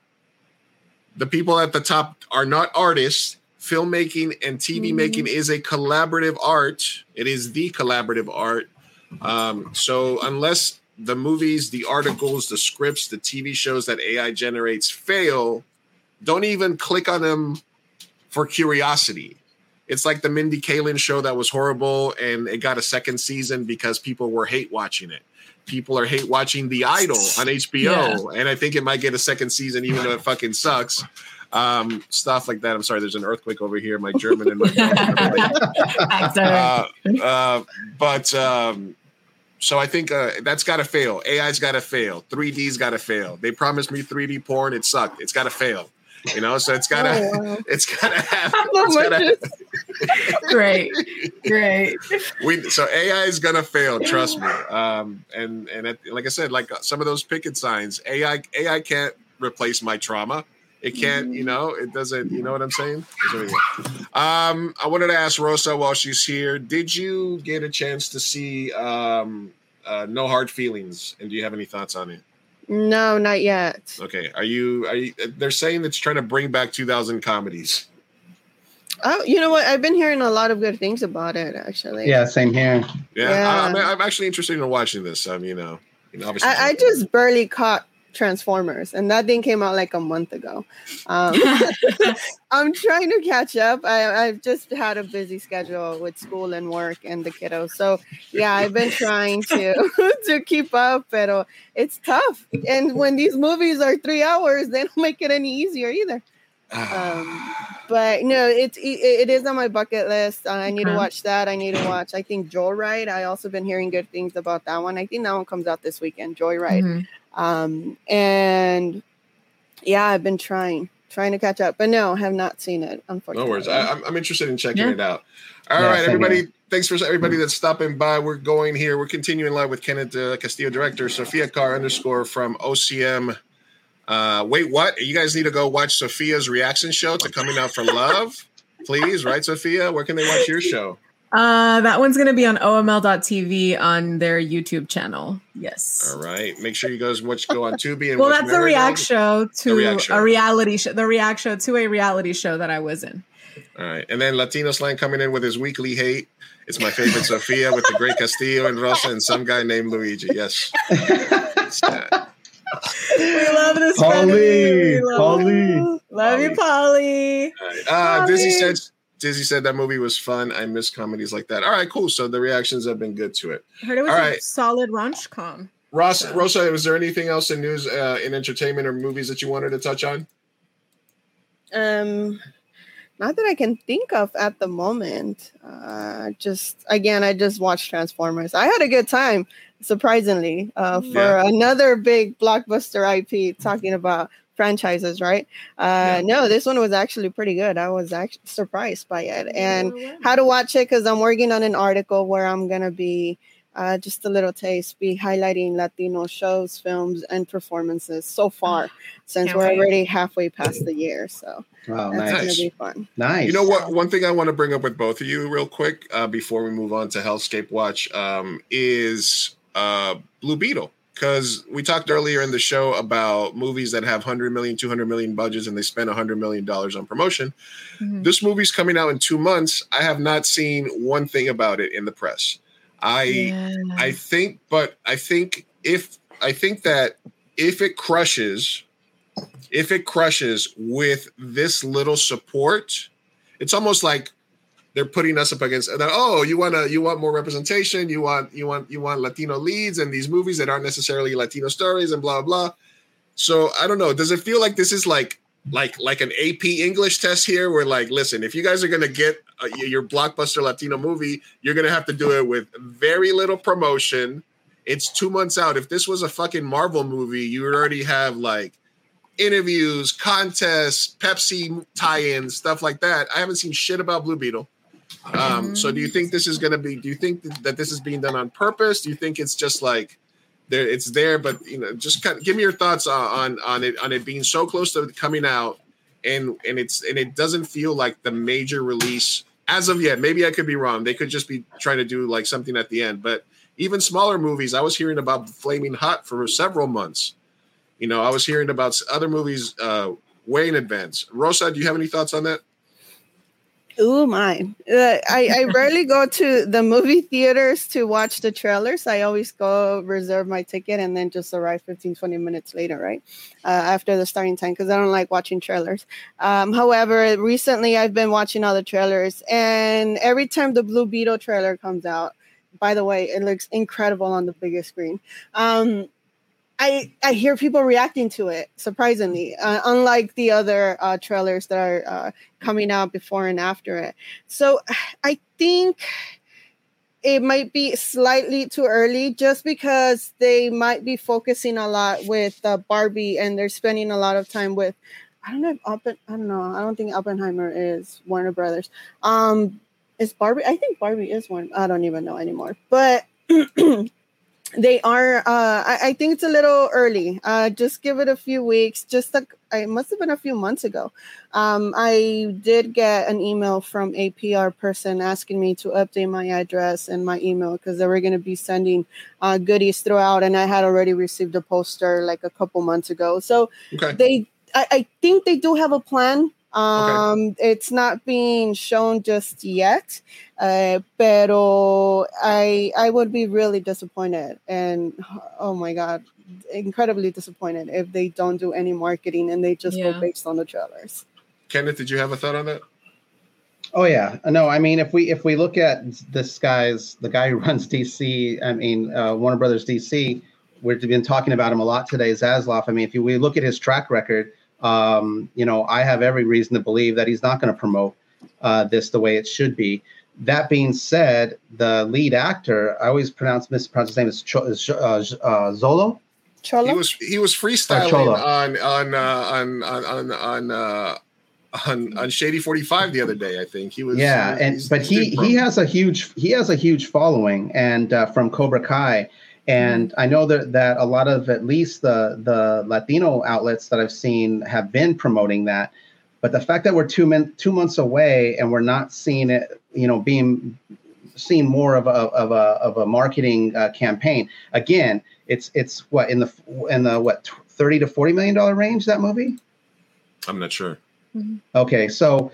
It's going to be interesting to see what they do. But given this guy's track record, who runs Warner Brothers, it wouldn't surprise me if his attitude is, well, you know what? We got a popular star. Let it, do. I don't see him having a passion and getting that film out and taking a risk on the marketing. Which I think, if people know about it, people are going to go see it. Especially 90 million. Okay, good. Polly has a theory too about whether or not. Polly, I can drop you the link if you're at the War Station at the Slant Studios. I'll shoot you the link if you want to jump on and give us your theory, man. Make sure you put your mustache on though, Polly. Paint on that mustache, slick back that hair, and get in here. Pick a fedora, and get in the mix. But yeah, so I'm going to see it. I'm excited about it, and Yeah, well, I mean, Comic-Con is when? Next month? Or 2 weeks. 2 weeks. This month. Yeah, 2 weeks. Yeah, I mean, if they're not at Comic-Con, man. Yeah, I'm going to be interested in seeing what's going to happen. I'm going to see who's there because all I've been reading about is the list. Actually, a list just came out of events that are happening, and so everybody look for it at Comic-Con. Yeah, it needs to be at Comic-Con. If it's not there, we'll have our answer. We'll have our answer. Yeah. Keithan says it's the same folks who thought Flash was going to save DCU. Good luck. Yeah, that's also true. All right, we have a question coming in here from. Wouldn't that be awesome though? If Blue Beetle outperforms Flash? My theory. Oh, that would be so satisfying. I think it's going to crush. I think it's going to fucking crush. That's my prediction. Is it's going to fucking crush ass. And all right, Polly, 2 seconds. It'll be in there. I think it's going to crush, and I think that they're going to rush after the point, like, look what the good thing we did. But it's going to have minimal promotion. I think it'll have a little bit towards the end, and it's going to fucking destroy. And it's going to be a good thing for us. Mm-hmm. So there. All right, we had a question coming in before we move on. DB, what's up, DB? Thanks for stopping by. What are your thoughts about love on streaming channels? I love it. I am not a romantic comedy guy. I loved One Day at a Time. I love that creator, Gloria Calderon-Kellett. I didn't think I was going to like it. I watched it because I know Pepe Serna, who's on there, Benito Martinez. I know a lot of actors I've worked with that are on that show, so I wanted to support. Me and the wife watched it. I dig it, and I'll tell you why. You believe the relationships, man. It's like I say it a million times. If we believe the relationships, we will go wherever. You know what I mean? Mm-hmm. And it's Gloria's sense of humor, and she's able to kind of be a little. It's funny because it's sexy, it's funny, it's sweet, it's a little raunchy at times. It's a great mix. So I'm glad someone asked about that. Or are they talking about With Love? Are they talking about With Love on? Because I think they said About Love. I think it's called With Love. If we're talking about the same thing. Yeah. If we're talking about the same thing. But it's on Amazon, and I think people should definitely try it. The lead is amazing. She's beautiful. She's funny, and it's a really great show. And I just seen like Constance Marie working. Like it was a great mix of a great mix of established stars, legendary stars, and up and coming. So I think people would enjoy it. Yeah, we need to support Tia Glow Show. We need to support This Fool on Hulu. We need to support Primo on Freevee as well, which is really good. There's a lot. We got some stuff happening right now. We've been bitching forever. Absolutely. We got some stuff out there. We've been bitching forever. Yeah. With love. Yeah, with love. With love. Yes. Yeah, okay. That's the one I'm talking about. All right. Everybody, thanks for stopping by. All right. We're gonna. I shot Polly the links in your inbox. Rosa, we're gonna do Noname's way, and we're gonna do some tabs. So you're welcome to stick around. But I know if your kids or anything needed, you can drop off whenever you want to. Okay. All right. Oh, Polly's gonna come in here real quick. All right. Let's throw out the bad single. It's time for, what do we call this, Sophia? Hellscape? What are we doing? I don't know. Well, yeah, we're switching. We're switching. We're switching to I have no idea. We were in entertainment news. Are we switching now? We're going to Hellscape watch.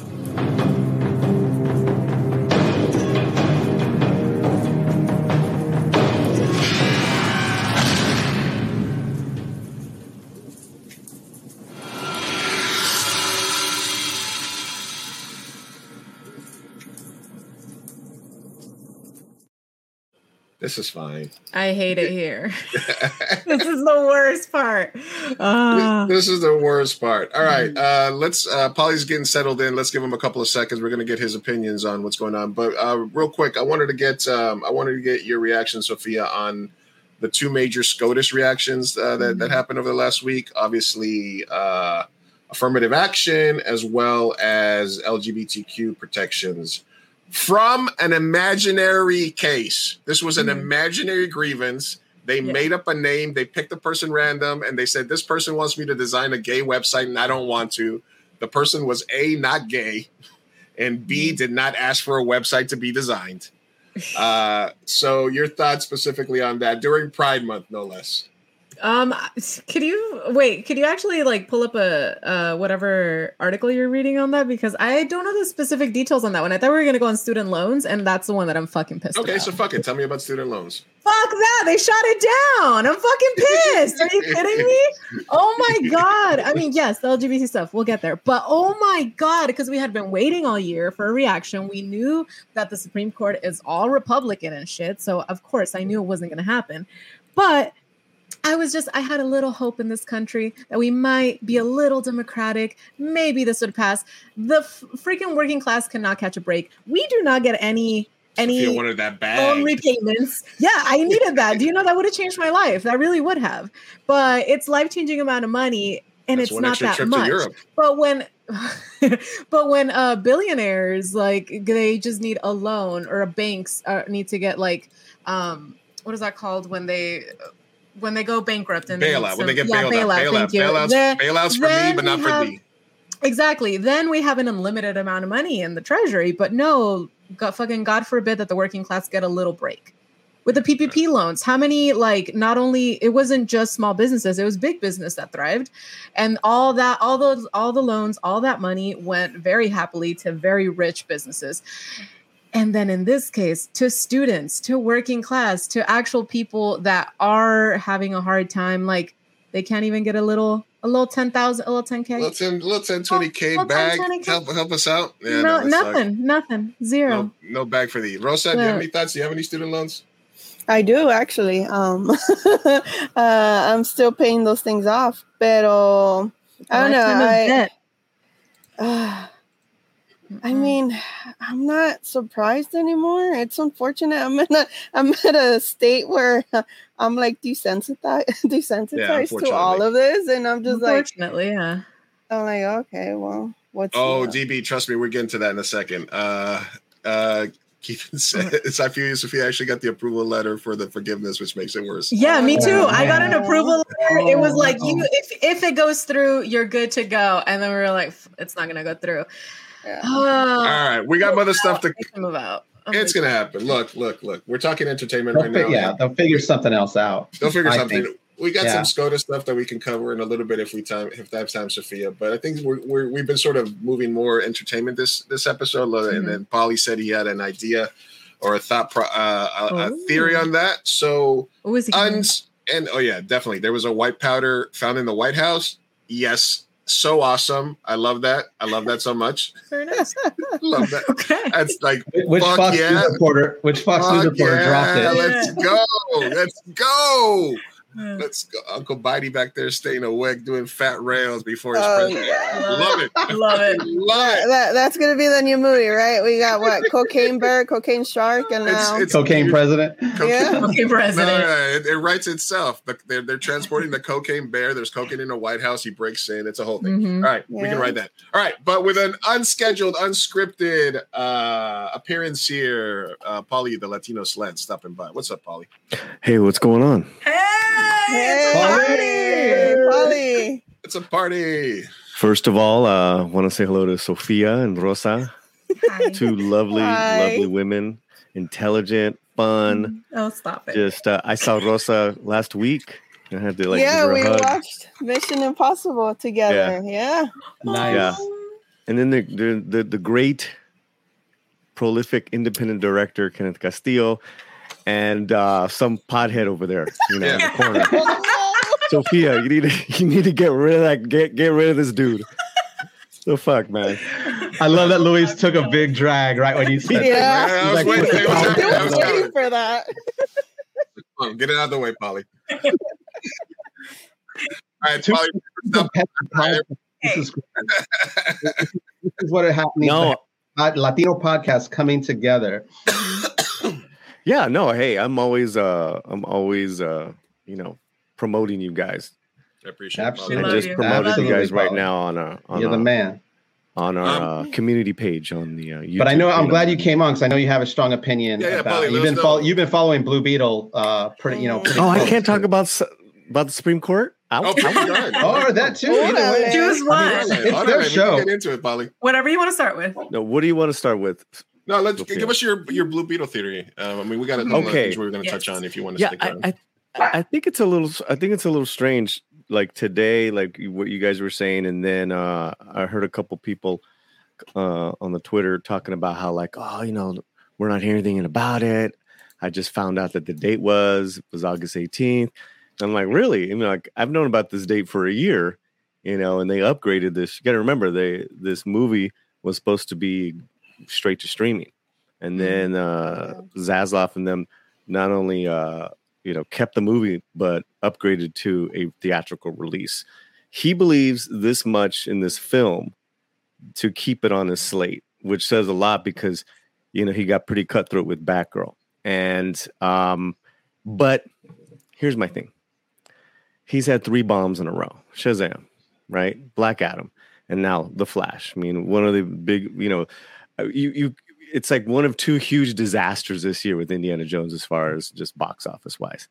I think what's happening right now, which I think is very smart, is that they are clearing the way for the next month and a half. And they're just going to get real quiet. They want to let that superhero fatigue die because everyone's sick of these big movies not coming through, the superhero movies. Because also too, Marvel was kind of bombing too with Ant-Man. Guardians of the Galaxy is proven to have some legs. I know it's one of Rosa's favorite films of the year, but I think with DC, they're in so much. There's this influx of James Gunn coming in and like the whole new world and the whole new everything that he's going to do. He's saying that Blue Beetle is our first character that's part of the new world. Superman's going to be the first new movie under our regime. So that does say to me something that because they're going for a whole youth movement with these superhero actors, everyone's gone, right? Sholo's staying. And now you can just see that in as far as how they casted Superman as I think he's 29. Yeah, he's a very young man from Pennsylvania, to play Kal-El. So, and they say we're not going to get the origin story again, which is cool. Right. It's going to be legacy. Yeah. I mean, and we're all James Gunn fans here as far as Guardians, I assume. He knows how to do superhero films. So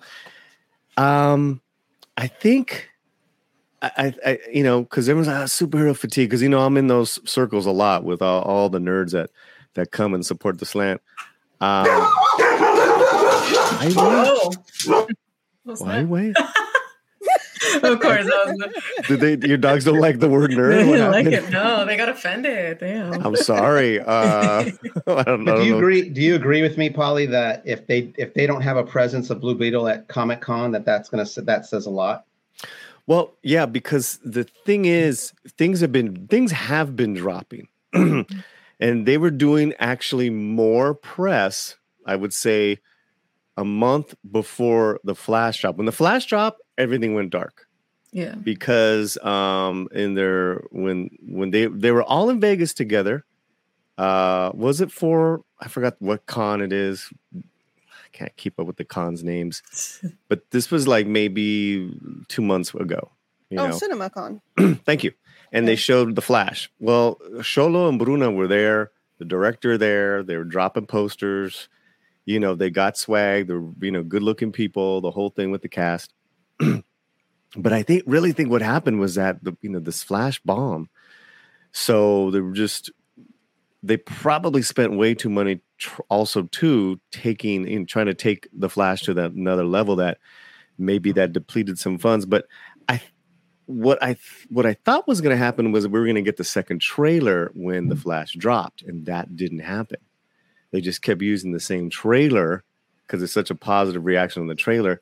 And they're probably going to drop it at San Diego, which would be smart. So I like that. And then now you're starting to see new articles coming out. Angel and Xolo just did a big cover page on cover story on Game Insider, Movie Insider. So I'm going to cover that. But one thing I'm a little weary of is, as far as contractually, can Xolo or any of them go and promote if they're on strike. That's where it gets a little touchy.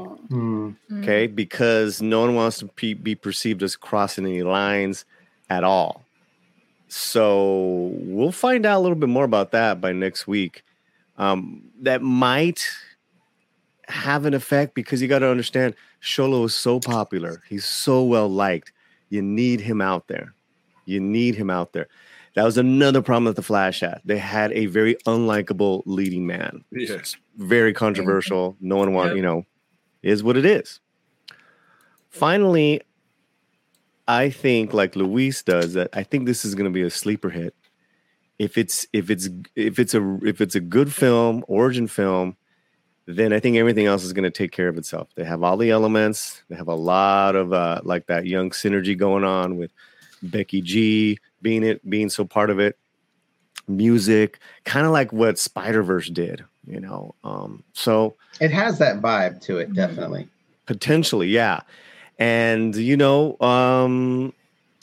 I think this is the film that the Latino movie-going audience will go to. It's just got to be good word of mouth, because then they'll bring the families. So that's my kind of my theory. What's that? And let's not forget the most important thing. The man's got bars. Oh wow, beast is the mode I'm in, feeling like I got a Neuralink planted below the skin, full length, Burberry flash strike on the trim, hustlers in the trenches, feeling a trench coat I'm in. Hold up, we ain't gotta bring the pull up. I hope the murders in my generation slow up, all locked down like Heather B, cause I'd rather be on a position to be. So not only, I don't know if this counts as promo, right? Tell them, so what? I'm But he's out there. Bumping Jay Dilla doing donuts, hit the track and go nuts. All right, so anyway, that came across my Twitter feed a couple of days ago. He's out there on Shade 45 dropping bars. Oh my god, getting ready, promoing. But yeah, I agree. That was a well informed take, Polly. Oh, thanks, man. Well rounded. Yes. Well rounded. Yes. So yeah, so I mean, I'm going to be at Comic-Con the entire week. I'm really interested in how that will play out. I've heard that there were some possible picket lines going to happen here in San Diego, because in San Diego there's really nothing to picket. There's trust. I mean, like they get like one show a year, or a couple of movies and stuff like that. That's true. So I think it's going to be interesting to see if they do picket the Comic-Con or like who's allowed to talk or who's willing to talk, et cetera, et cetera. Yeah. How do you guys think that's going to go down? You think Polly, go ahead. No, I was like, I know Kenneth has unlimited time. Oh, yeah. So. No, I don't know. I mean, I don't understand the picket. Well, if it's already done and made, I don't understand the picketing of the movie at Comic-Con or whatever. That's something I don't understand, and I don't think it wins hearts and minds either. So, especially when we have a Latino superhero for the first time, not the first time, but let's just say a major Latino superhero movie that has a great lead in it and some great buzz to it. Why that they would choose to picket that, I don't know.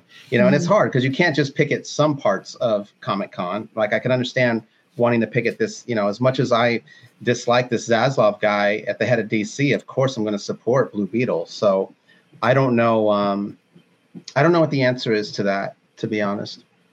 Yeah. It's gonna be interesting. I'll be trying to report, see what's going on, what I see from there. Yeah, that'd be great. Yeah, post as much as you can, because I'm just gonna be here sitting with my popcorn. Yeah, no. I mean, this is the last. I have to reapply for my pro badge. So but I do have pro badge this year, so I'm gonna take advantage of everything that I can.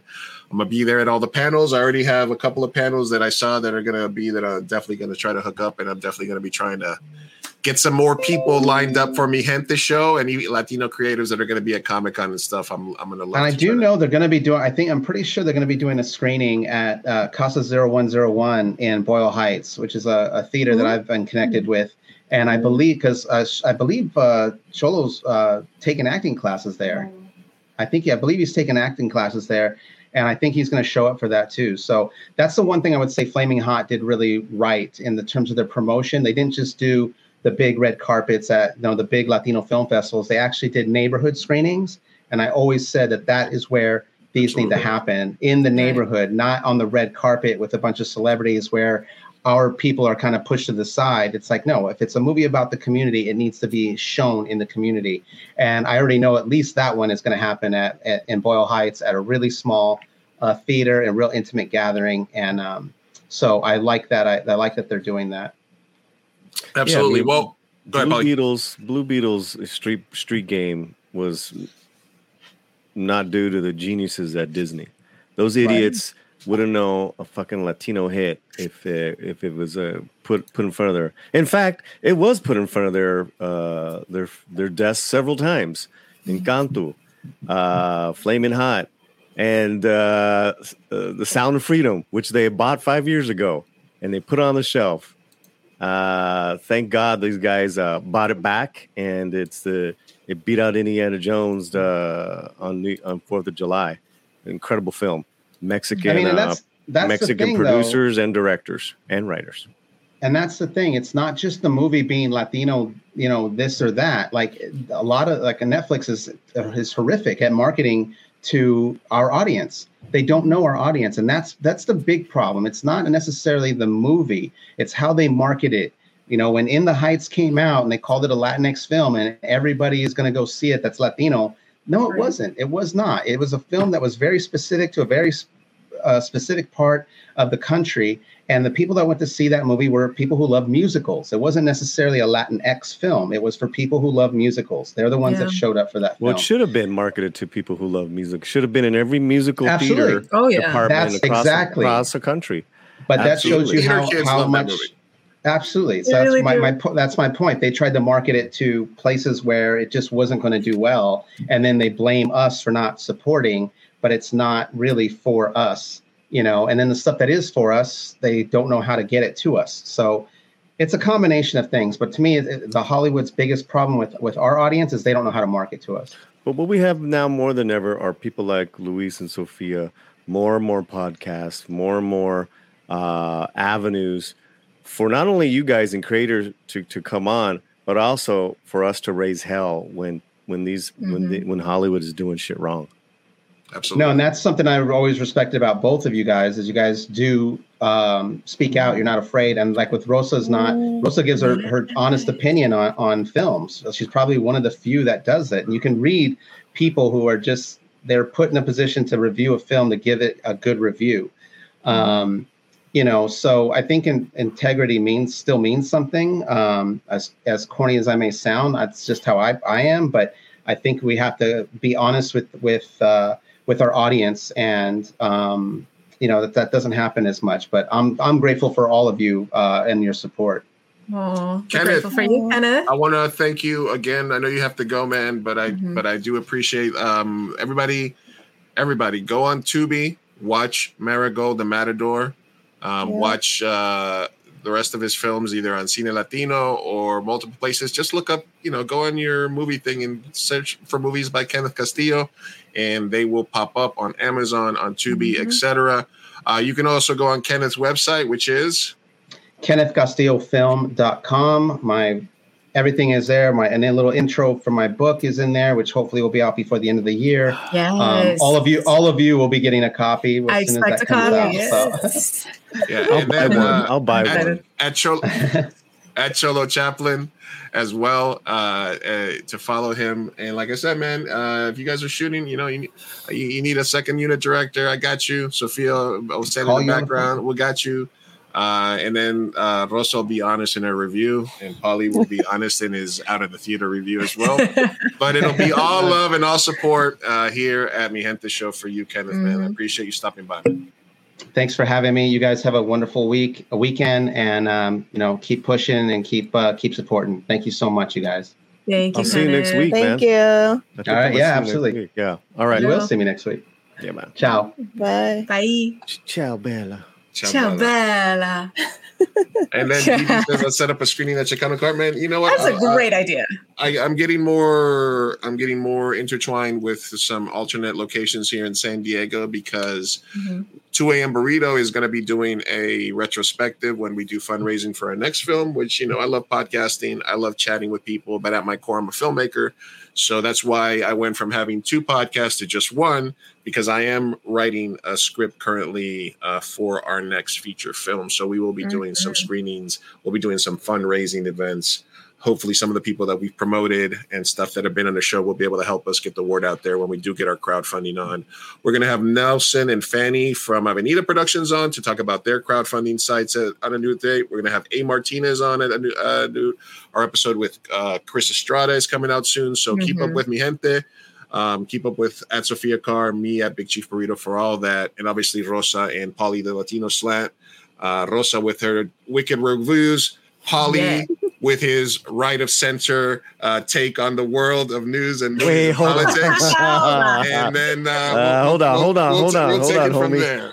Hold on, homie, because you just mislabeled me to your audience. Here we go. I'm an independent thinker.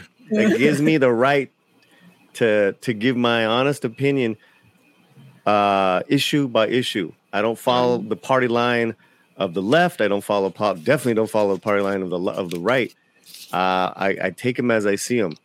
So yeah, Luis, come on, man.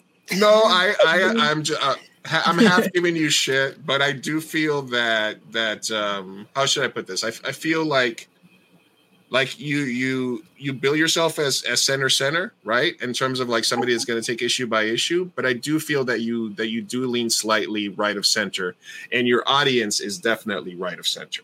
So I think even though you are an independent person, because of your position and what your show covers, I think that it does slant a little bit right of center. But let me just prerequisite this: we slant way left of center. So I think that in order for us to when you come onto my show, I don't say, oh, and here's the way left of center. Oh no, but your audience knows. I'm very nice to you guys. Your audience knows. Your audience knows though. And you know what? Like I told you, like when you're like, hey, come on and debate some stuff. You can feed me as red meat to your audience anytime you want. Because I can take. Ya dijiste, now you have to do it. You know what I'm saying? No, because like I said, I appreciate that, Luis. The thing is that what I'm all about is, with audiences, I don't like attacking audiences. Sure. I think there's a huge table that we can all come and talk about it. If my audience happens to be right of center, I have no power over that. I definitely don't feed them like, I expose them and spotlight the Latino culture for the most part, right? I don't really do I'd say of the 100% of what I cover, maybe 20 to 30% falls in the political social issues. But anyways, we can go, I don't want to, I respect you guys. I was giving you a hard time, but I'm always going to be honest. I'm not going to say anything that I wouldn't say to you directly. That's kind of how I feel about where your audience lives and I would never insult them. I value everybody's right, but at the same time, if you invite me on and there's going to be an interaction, then we're just going to go at it at some point, and I'm 100% okay with it. I've changed my mind about subjects and stuff like that. It all happens, so it's all good, and you are always welcome with us to talk, and I love different perspective. We're not a monolith. Not all Latinos have to be rebels and there's conservative Latinos, there's center Calibos, there's leftist Latinos, there's all kinds of people. So and independent thinkers. Yeah, independent, whether or not you're. You know what I mean? It's all. I don't know. Sophia, did you feel welcome when you were hanging out with us? Yeah, I felt welcome. All right. Yeah. See, now Luis gave me a complex, man. The only thing is your audience is very clearly more on the right side. So I did, say things carefully. Whereas here, I just fucking go off. Over there, right. I was like, careful. I'm going to talk carefully here. Gentle. I get it. And sometimes you don't need to do that. I get it. Yeah. We also get some like right-wing viewers once in a while here, and same thing. It just, it's just a conversation. Whatever. Oh yeah, somebody will come on and they'll just be like, "Fucking Biden sucks," and we're like, "Yeah, he's a fucking worst. Yeah, he's the worst." And they're like, "Oh yeah, all right, cool, excellent." Anyway, on to bigger and better things. Like I said, you guys, we got into some no-namas ways, and we got a couple of other things. You guys are welcome to stick around as long as you want. But let's talk a little bit about cocaine in the White House. Because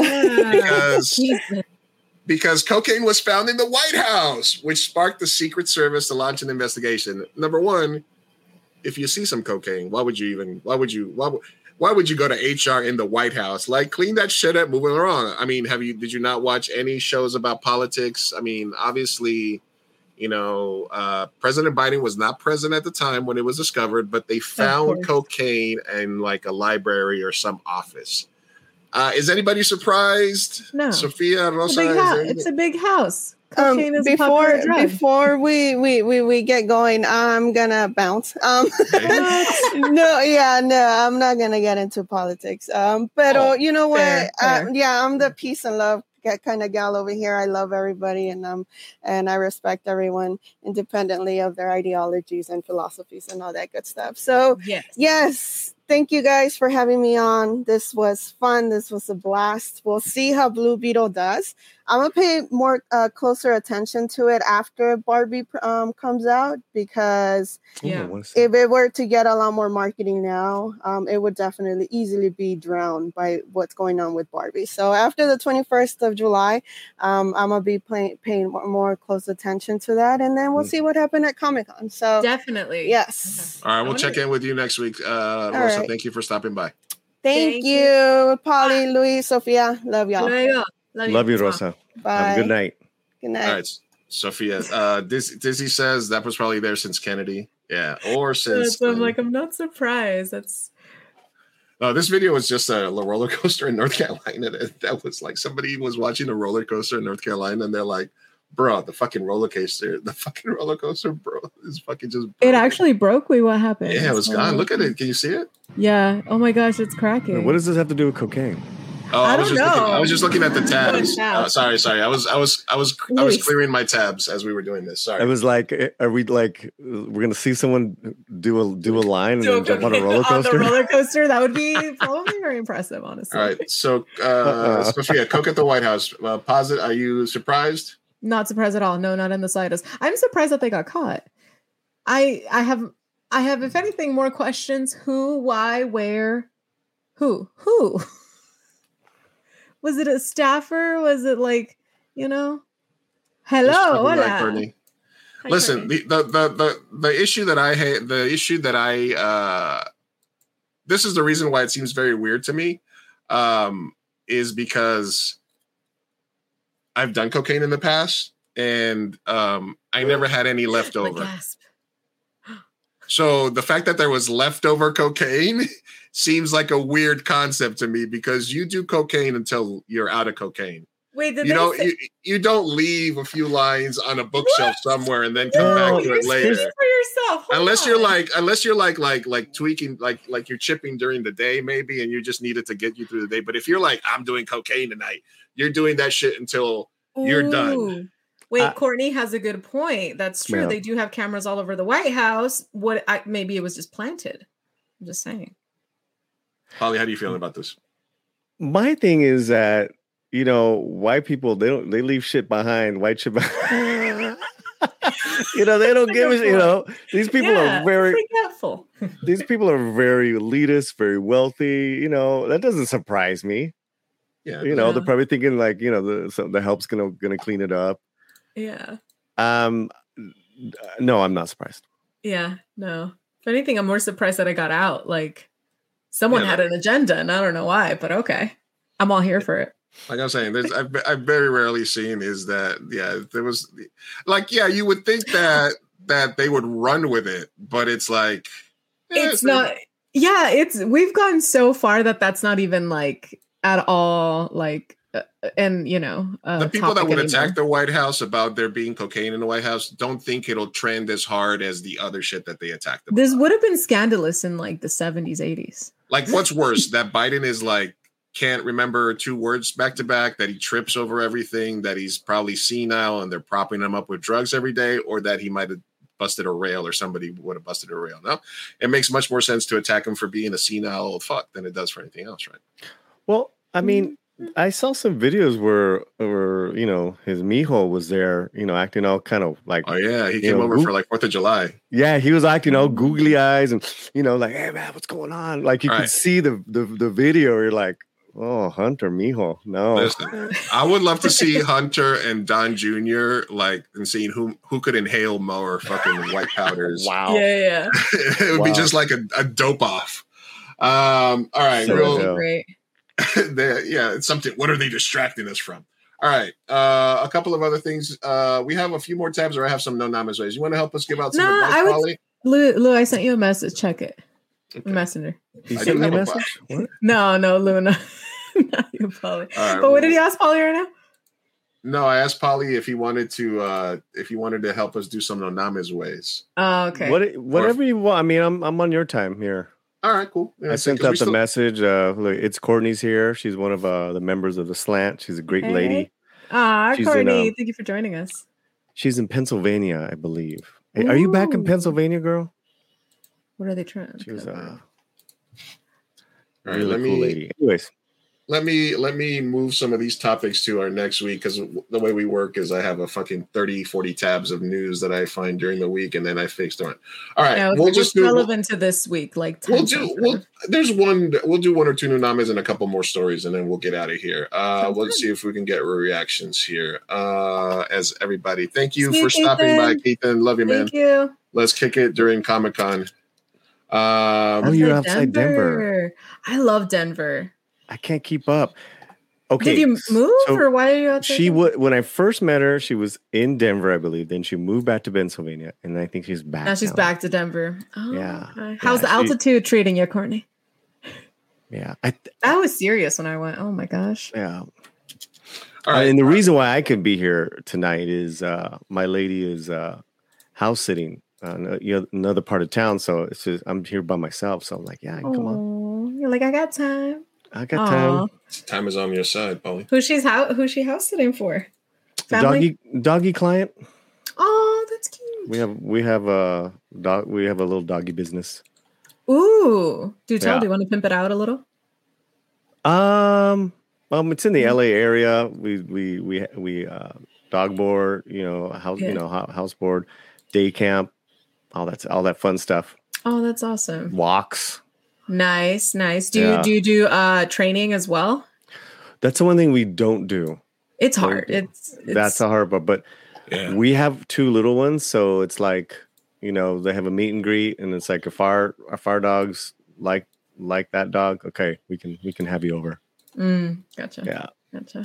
Yeah, so, I have 4 dogs in my house at the moment. 3 are mine, and then I have a 7-month-old Belgian Malinois who is a fucking. They're called Maligators for a fucking reason, because their mouth is always running, and even when they're like saying hi to you, like they're nibbling. And and I'm trying to train it every day, and they are smart as them. No wonder they get used for cops nowadays, because they are fucking athletic. They can jump over anything.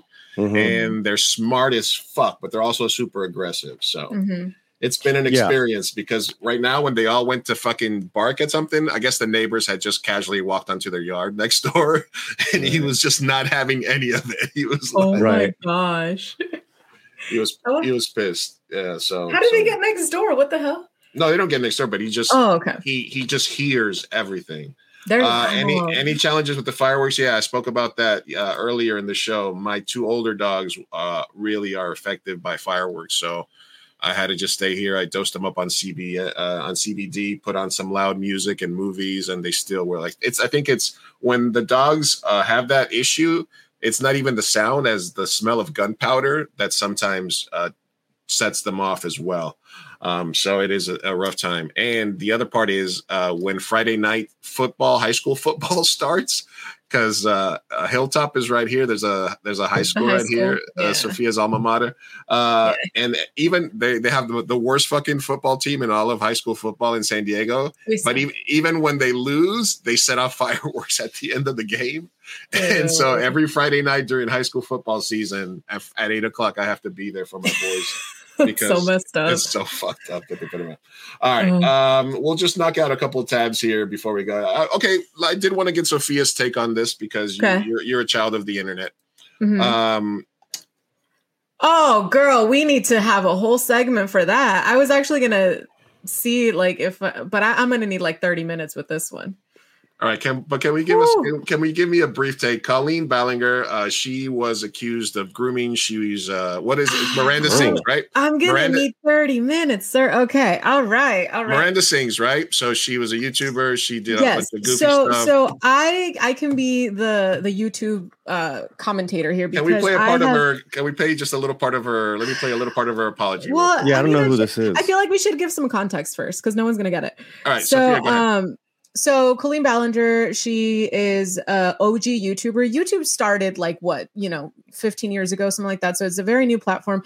And when I was in middle school, that's when we started seeing the YouTubers starting to become a career. Colleen Ballinger is one of the first ones. She was very big for having this character called Miranda Sings. It's, it's a parody character. Okay. And she got very, very big with kids as Miranda Sings. And then her fame kind of translated to vlogging, and Colleen Ballinger was just vlogging her life. I was a huge fan. This is actually what got me to unsubscribe. So I've been very deep into this drama. But it was a drama that started it's been going on her whole career behind the scenes, but she got outed in 2020 by Adam McIntyre, which was one of the children that she groomed.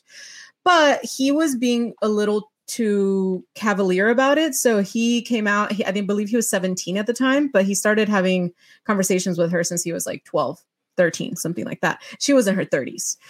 And what she would do... Basically, Sophia, so let me just... because you're giving a lot of context. So it's all necessary. Go ahead. But let me do. I just want to kind of add to what you're doing. She's an OG YouTuber. Uh-huh. She had tons of young fans, and what she's accused of doing is being in these group messages with some of her fans that she claims she did because she wanted her fans to feel connected to her. Right now, it's just accusations. No, it's there. No, so that was in 2020. Now, fast forward to 2023, receipts were found because she not only groomed kids in a group chat, she got them to work for her for free, do free labor, and then also kind of weaponize them whenever someone would say something wrong about her. She would get all these little kids to go and online harass them. She had her own army, dox them. Yeah, she had her whole army. You say of groomed to be her puppets, fans. Pretty much. Yeah. And now that they're all in their 20s, they're starting to come out because it was a huge amount of them. And they were 12, 13, 14. A few of them worked for her for free, actually did a lot of labor, stuff like that, where it's a lot of manipulation was had. And now receipts came out. And so she looks actually her true colors have shown. She's very manipulative. She's a narcissist. She's absolutely batshit crazy. And her apology responds to all of that. Mind you, there is not alleged. There are receipts. She responded by going dark. And then after 4 weeks of going dark, she releases this video. Okay. Which is supposed to be an apology. My team has strongly advised me to not say what I want to say. I recently realized that they never said that I couldn't sing what I want to say. I am, and today I only want to talk about the facts. So this is just the beginning of her video, but she gets accused of grooming. They come out with receipts of her talking with these kids that are underage in these group chats, answering questions about sex. She sends somebody her underwear. There's videos of her on her stage plays where she's getting kids to reach down her pants, and she was even on Comedians Getting Coffee in Cars, the Jerry Seinfeld show. She was on that show as Miranda Sings. She stayed in character with Jerry Seinfeld the whole show. It's one of the worst episodes of that series because she's very unfunny. But she gets accused, and she drops an 8-minute video where she's apologizing and talking about facts the entire time she's on her fucking ukulele. Yeah. Well, she's also like, the song is very like, woe is me, I didn't do anything, you guys are crazy and I'm a victim. And it's like, dude, you not only, this isn't alleged anymore, like, because she did that in 2020. Again, Adam McIntyre came out with the allegations, but he was very respectful in not showing proof. And so then he went, that was 3 years ago, he got attacked for 3 years by her fans. She made an apology video, which I was stupid enough to fall for. And again, there was no proof against all of this. So there was nothing to prove like how actually manipulative she was. So she got away with it for another 3 years until now, like they're finally screenshots are coming out. So you were a fan? Yeah, I've been watching her since middle school. So you were part of this groomed nation of fans. I could have been the fan. Yeah, 100%. I'm a little on the older side because these kids, again, they like were 13, now are like 20. And 21. You got an apology letter, algo, or something like that? I wish. I fucking deserve it for my wasted time. No, but as someone who did watch her vlogs like very like consistently, I will say I knew she was a narcissist. Like she does have narcissistic tendencies, but never did I think she would be a groomer who like actually weaponized and manipulated kids. Well, I don't know anything about the history. I mean, what you just told me this first time, but just seeing this video, guys, it's a very strange behavior in this video, and everything from the eyes moving to the fact that she's singing and having this ukulele. It's not an apology, and that's just there's something there that there's probably a wire that's disconnected. So she's incapable of being honest. There are, so yeah, I mean.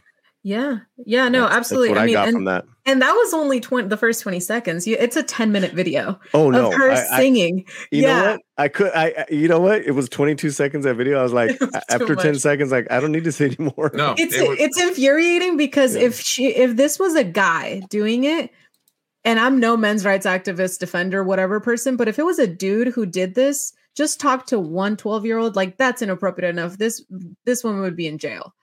Like the fact that she got away with it for so long, like has so much proof against her. And she has the gall to respond by singing a song. Like these are serious allegations. It's not like an apology video of, oh, I messed up like a normal YouTuber. There's a whole way of apologizing. There's a cycle to like making a mistake and apologizing on YouTube. Mm-hmm. This is too far. This is like illegal shit. You actually did illegal stuff. And then more has come out, but we can talk about it next week. But more illegal activity came out. Yeah, the song bumps if you watch Toxic Manipulation Station. It's a whole thing. It's a vibe. It's kind of been in my brain. So it is very rare, but it is very rare. But this is a woman who has that power and has wielded it like that over the years. Mm-hmm. And you're right to say that, Sophia. It's like if this was a man, he'd be hung out to dry by now. Yeah. That's just that's again, it's kind of a rarity. And rightfully so, but it should also go, extend to her. I'm just saying. Yeah. No, absolutely. Yeah.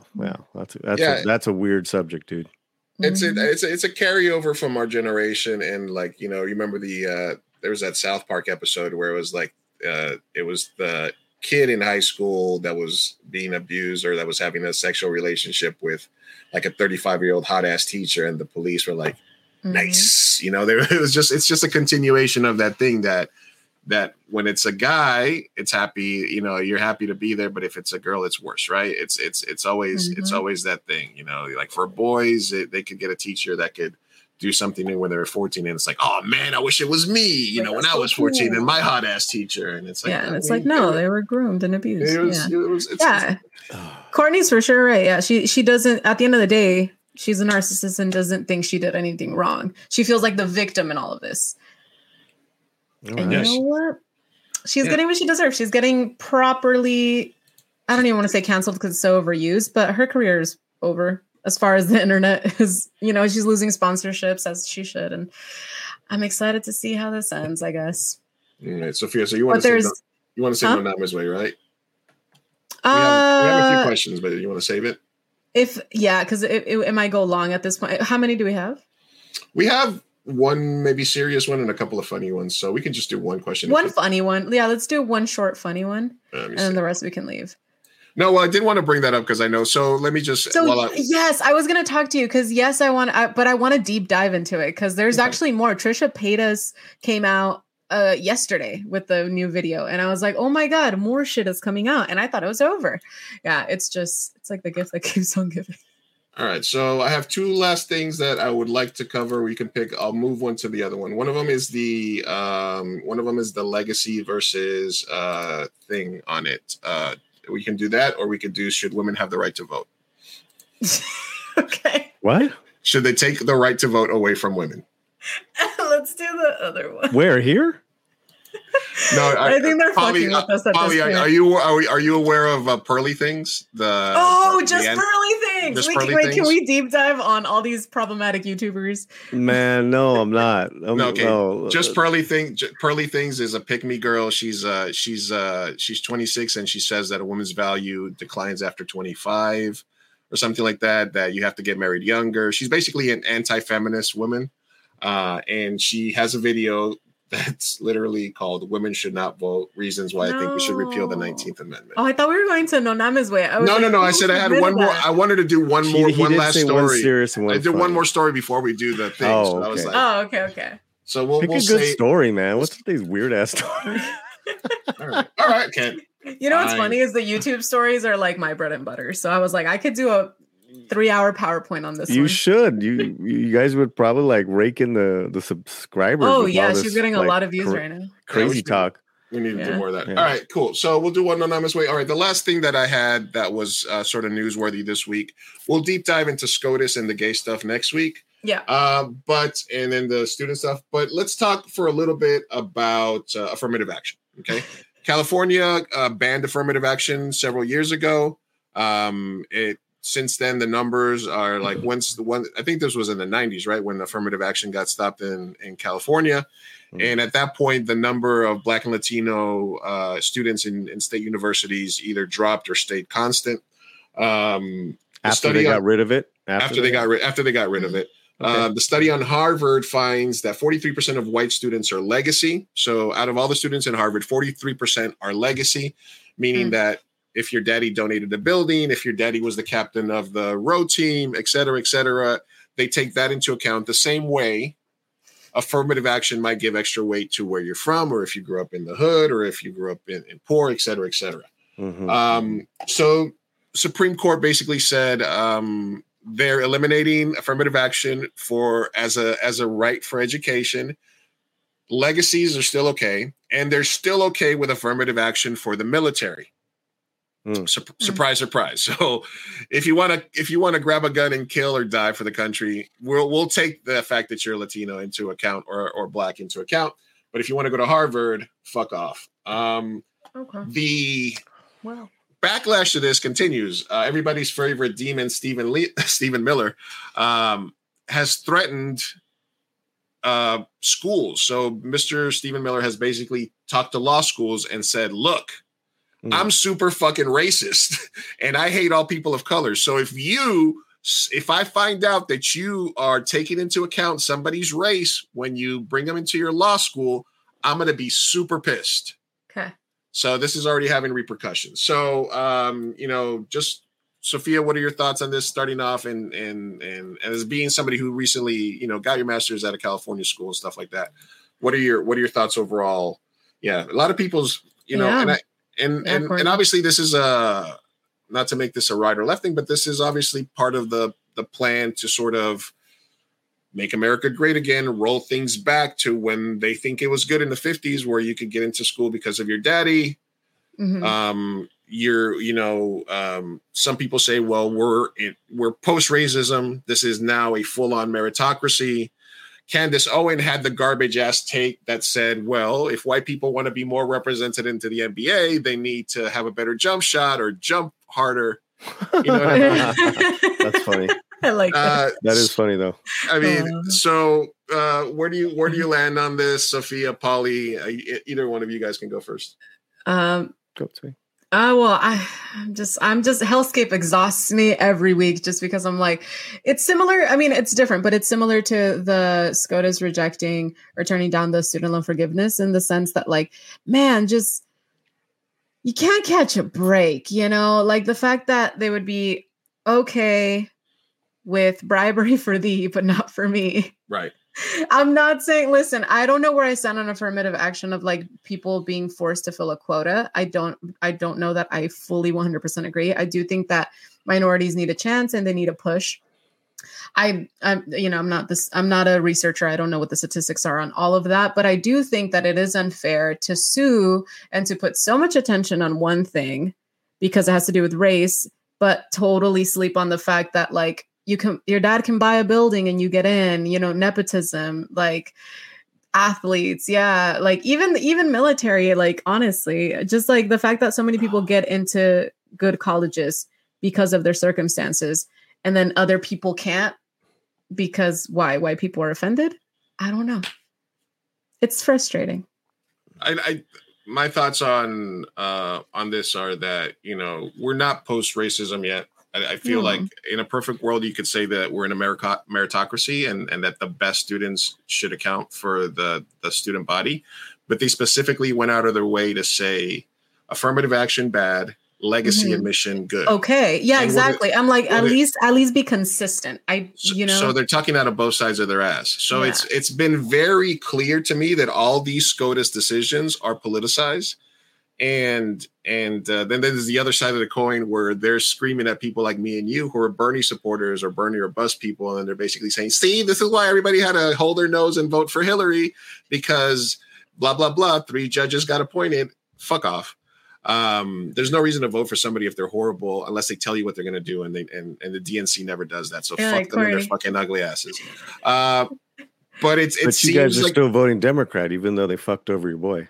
I don't. I mean, they screwed over Bernie, bro. Fucked over Bernie so. I mean, that was illegal what they did. The DNC is the most corrupt organization on earth. Yeah. So help me out here, because wasn't this decision in regards to an Asian American student, right? And he felt discriminated against because he had done everything that Harvard wants in a student, right? The great grades, the extracurricular, the blah blah blah blah blah blah blah, right? But there is a personality test that they have that basically was saying that you don't have the personality that a Latino or a Black has, and so we're not taking you. We're going to take the Black or Latino student. Maybe they didn't get the great grades and the great, accolades that you did, Asian student, but we like them better because they have better personality, the personality trait. If that's the case, I don't like that. Right. So I'm kind of with homeboy. Now, here's the problem. We've been behind the 8 ball when it comes to education, way before going to college. I mean, by the time we're thinking about going to college, we're already lost. The people who we want to save or have been lost for a long time. So I think, listen, I got in with affirmative action. I paid my money. I paid my Thomas got in because of affirmative action. I know. I'm just telling my experience. Oh, right? Yeah. Just saying the guy who voted against it got in because of affirmative action. Sure. I mean, it's all, most issues are complex and slightly hypocritical, right? So it's just like we got to somewhere there's the truth. There's something there that can be worked on. For me, I would love the attention, the money, the resources, a new way of metrics, a new way of studying things to benefit the young students. Let's get them young, as far as being qualified and ready and ready for this world, whether it's to go to university or it's to go out in the workforce. We're not equipping our raza. We're not equipping our, whatever term you want to call, right? Mm-hmm. Legacy is bullshit. That's gross, right? I have no problem with that. I'm totally with you, Luis. Yeah. I do find though that we're we're nepotistic by nature. So that's part of the hypocrisy, right? Like, we're gonna help our homeboy out, try to get in that film, try to get it, in that casting, get that job. Oh yeah, man, come and edit my shit, Yeah, They've made that explicitly clear. They've made that explicitly clear that nepotism is okay. And I think Keithan brought this up earlier today, that we, people of color, sometimes, even though we're used to knowing a guy or being there, sometimes we don't necessarily embrace nepotism, or we feel like we have to jump the extra hoop. But I think it's time to, because the Supreme Court has clearly said nepotism and cronyism and is completely legal, because they specifically said that's still okay. So call that uncle that and the guy who knows the guy, and get your shit in there. Because like somebody just said in the comments, they're trying to roll back the stuff that's always kept them ahead, which is there was this big article also about like what special there was this article that came out after the rulings, and the gist of it was that a lot of the things, like you said, Paulie, like for example, like advanced student classes, that they would have Black people and brown people that aced the test and got put into the advanced class. Okay. And none of the white kids in that class had to take that test. They were just because their parents said, hey, I want my kid put in advanced. And at school levels, at the basic school levels, you get put in stuff like that. Mm-hmm. And we have to jump through harder and harder hoops to get into that. And they were making these kids take tests and take other tests and be like, how did you cheat? And they're like, no. And it was just this whole thing about how a lot of people have gone through this, where they had to work hard to get into AP classes, advanced classes. And a lot of people didn't have to because of legacy or choices.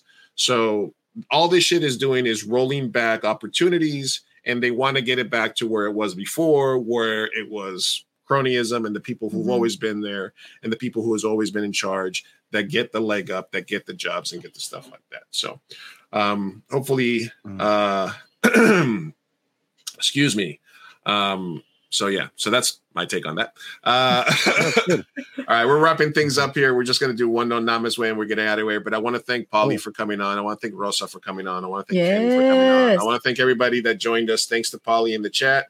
I appreciate you guys coming on and joining us during the chat. Make sure that you guys are hitting that subscribe button so that you can check us out once in a while when, Paulie's not doing his thing. And come check us out, even though you're lifetime slanners, but we appreciate you guys taking the time to come on by, so let's do anonymous. Let's do a quick anonymous way before we get out of here. Let's see what Paulie thinks. All right. Now it's time for anonymous way. Anonymous way. Anonymous. All right. This one's coming straight from Sophia's kickball team, but oh my God, what? No. If it's going to be a direct attack, then I rather it's not. It's just a random thing. I know. Sophia's like, I don't like this. I think there are multiple people on my kickball team who might kiss. That wasn't even a question. Sophia's in a lesbian kickball league, and apparently, shenanigans are afoot. Oh man, that's not a question.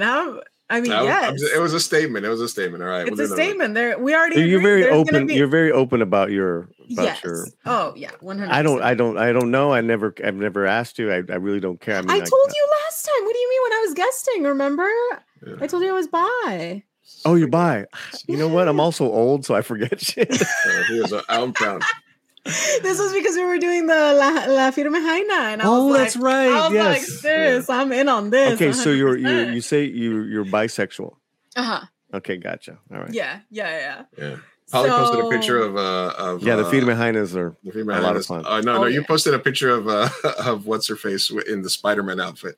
Anonymous, was it? Yeah, Anonymous. I might have screenshotted that and done bad things to myself while looking at it.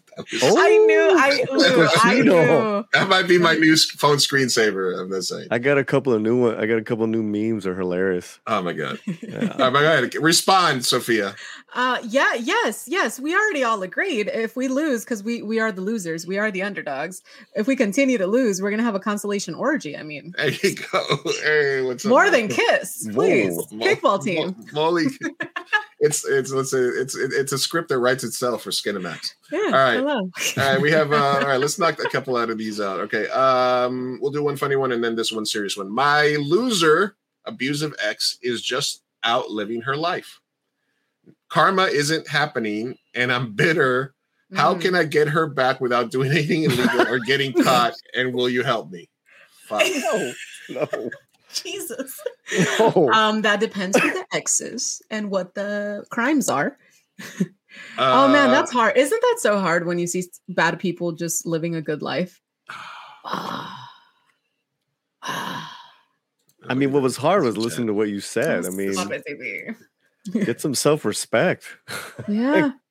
Yeah, listen, the best revenge is a life well lived. And apparently she is she is having revenge on you by living her life well. Live the best life you can.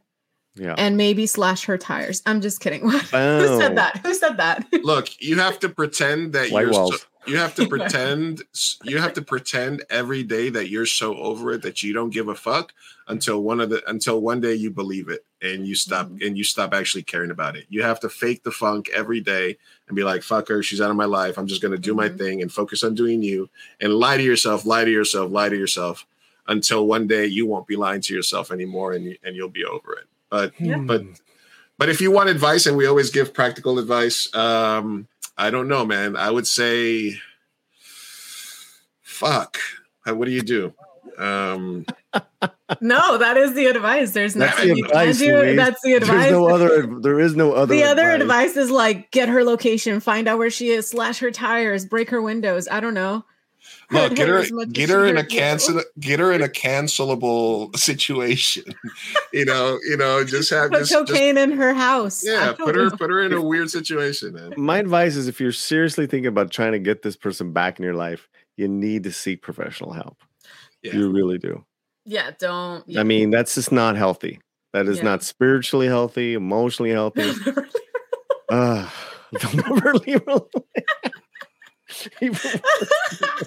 Damn, Dizzy. Oh my God. Damn. Oh, Dizzy's funny. Yeah. Tires and I've heard it. Oh, country songs are the best. What is it? What is the song that they sing every time at karaoke before he cheats? Carrie Underwood before he cheats. Yeah, just do all of that. That's basically solid advice, Carrie Underwood. Yeah, I have a cowboy hat around here. Beautiful. Get that going. Listen, like I said, fake it till you make it, and then go there. Other than that, just call her job and just be like, and you know what her job function is, and be like, who handles that? And then when they say, oh, it's blah blah blah, I'm like, oh God.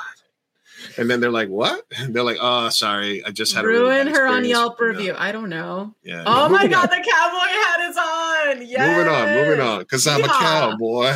Yeehaw. On a real horse. All right. One more here while we're on the roll. These are fun. I like these little ones, not the weirdo YouTube stuff. Yeah. Much love. Much love, Chicos. Keep up the great work. Saludos. That's at Tucson, Arizona. Hey, thanks for listening from Tucson. We love you. Thanks for checking us out. Tucson. Yeah. All right. This one is one last one here. Okay. I'm writing in because I need some unprofessional advice. That's what we're here for. Yeah. Here's the rundown. My girlfriend's birthday is coming up this month. We've been official for about 10 months, almost a year now. Mm-hmm. Yeah, checks out. Yeah. And we're celebrating her birthday together. She thinks it's a perfect opportunity for me to finally meet her family. They do not know about our relationship, so we will be announcing it to them. Okay. So she decided on having a dinner at her apartment with her parents, 2 siblings, and I've only had one past serious relationship to the point of meeting my significant other's parents. Mm-hmm. That one went well enough, but I remember being young and nervous and not knowing what to say. I'm afraid of I will revert back to this form and give them a bad first impression. For some context, thank you. Her parents are pretty old-fashioned religious Mexican, and they love to bust balls. How can I mentally prepare? Any tips on how to win them over? What questions should I be ready for? I really do think she's one and don't want to blow it. Aww. Men go first. Me? Yeah. Okay, so 10 months. 10 months is a good time because you have been through a few seasons with that person. And this is your first time to meet the parents. It's good. I like that. I like that you haven't rushed in. It doesn't sound like you've been rushing the relationship. that's important. And I you know what? It's the first time, right? Yeah. Obviously, you don't want to lie. Finally, after 10 months. Well, you know, it takes time. I think that's pretty good, Dizzy, especially too, depending on when they started dating, you know, because, you know, the holidays are like from November to January, like a blip. So, you know, you got to imagine they weren't spending a lot of time during then because everyone's at different families' houses. But you've gone through some seasons. Maybe you've gone through a couple little challenges. You're still together. Doesn't sound like either one is crazy. You know what you like about your potential mate. Just be true to that. And, you know, especially with this first time hanging out in the groups, right? In the groups, just say, you know, just keep it simple and like, you know, this person means a lot to me. I'm so happy I'm here. Now, here's the thing with the ribbing. You gotta, you know, make sure you got some strong skin. Don't take it personally. Do not take it personally. Yes. Right. Now, here's the tricky part. You can't really throw it back because you don't know, you're not there yet. Yeah. You don't know them, right? And they could be they could get a sentido like that. So, you know, just you know, that's funny. Feel them out too, because maybe if it's a long stay, maybe eventually you can rib it back. Then also kind of be wary of, like, when it's one-on-one, like with a tío or a dad, you don't lie. Do not lie. Don't bullshit. Don't be full of shit. Don't embellish.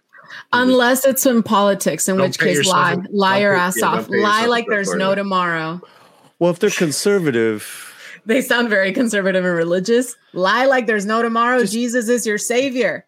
Just be respectful, you know, and yeah, I mean, respect. I you know, here's the thing. If you can be respectful and like, well, I'm not from that church or I'm this, but I respect all religions.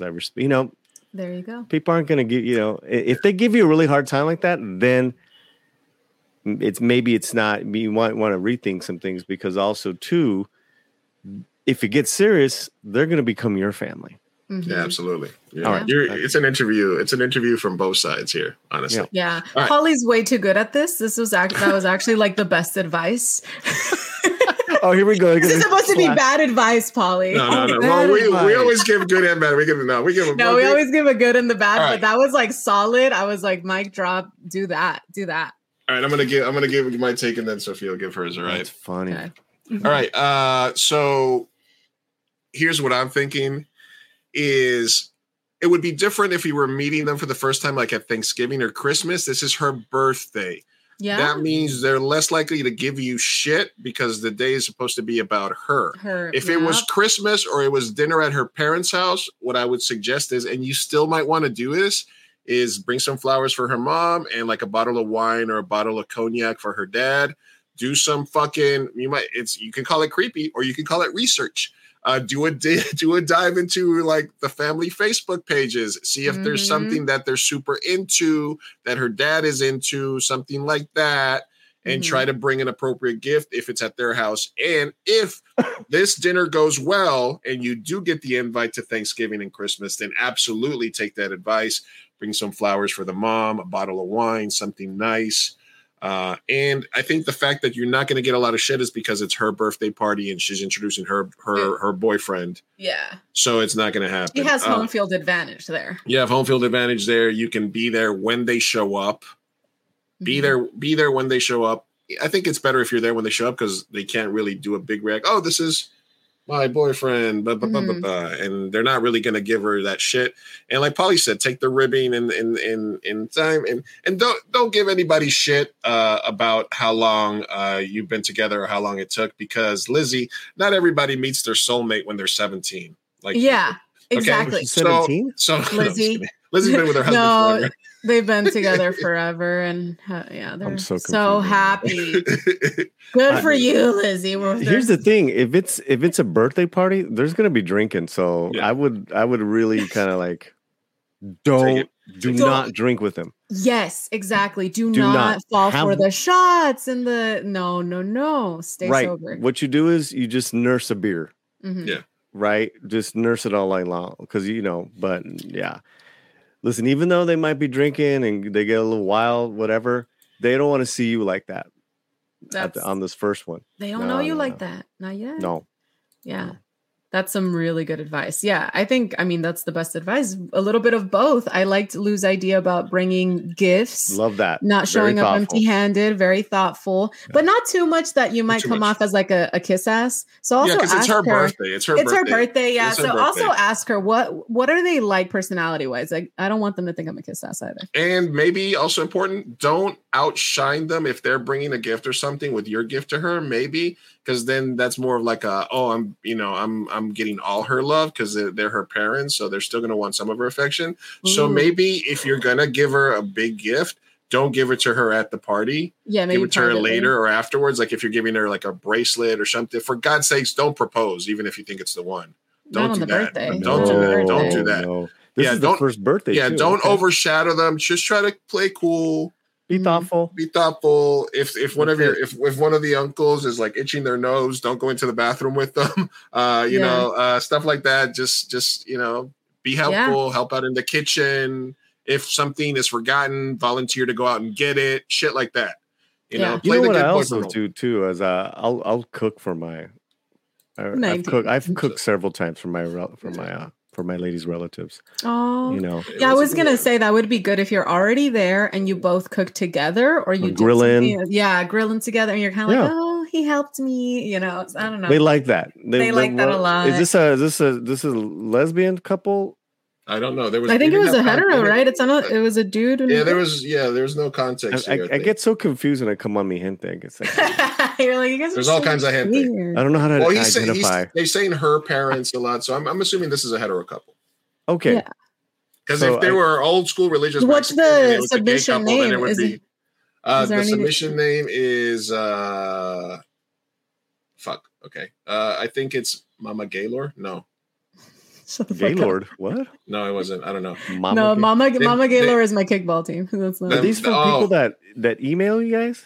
No, yeah. There's a link. There's a link. We have an anonymous submission link, so they don't have to leave name. I love it. What a great idea. Really I think there's some submissions that. The No Names way. Yeah. How's this? I'm gonna say I know exactly who I sent this link to. I know who it is, and it's a boy. Okay, got it. Yeah, I think it's a short. That's why I wanted y'all two to give advice, because I was like, I know who it is. How old is he? Oh my gosh, I can't give you any more hints. You know what? Here's the thing, though. 20s, very cute couple, and we're rooting. Oh, it's El Enamorado. You know what? I'm reading this wrong because I thought it was a different question. It's a different. I thought it was a different question because they broke the paragraphs. But this is the person that says, "Much love, chicos. Keep up the great work. Saludos desde Tucson. P.S. This is not the plot to meet the parents." And the name is El Enamorado. Okay, sorry, I got it. Okay, so El Enamorado. I know exactly who. That's the advice. Yes.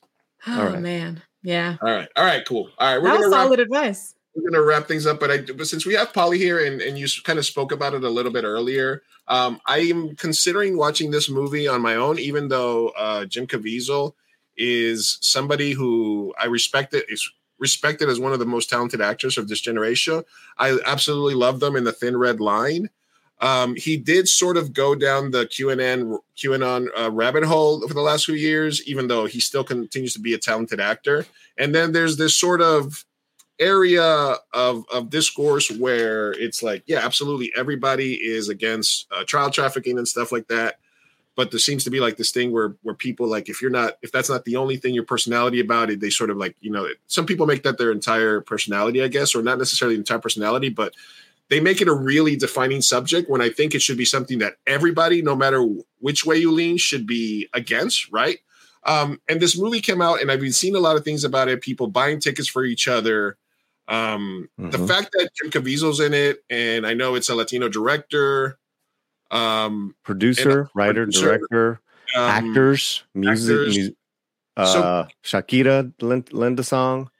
So as somebody who might not, it's on my radar, but it's not necessarily a movie that I would like run out to go see. Polly, you did see it. It's called the Sound of Sound of Freedom. Sound of Freedom. Can you give us kind of like a little, because I know people can watch on your channel your like initial reviews. You got teared up about it. You were very emotional about the film. Yeah.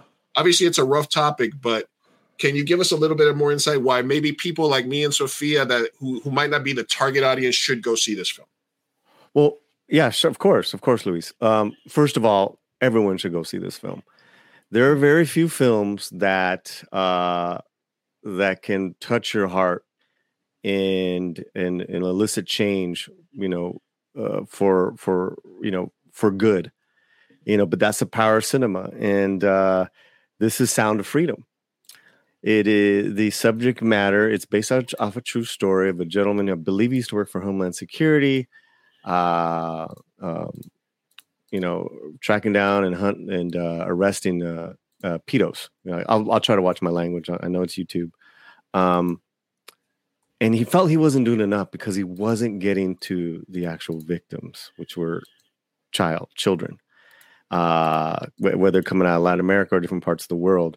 That was the world he was involved with. So he decided just to basically go rogue and do his own thing. And, from what I gather from his story, he has saved a lot of children. As far as creating his own operations, his own stings, and capturing,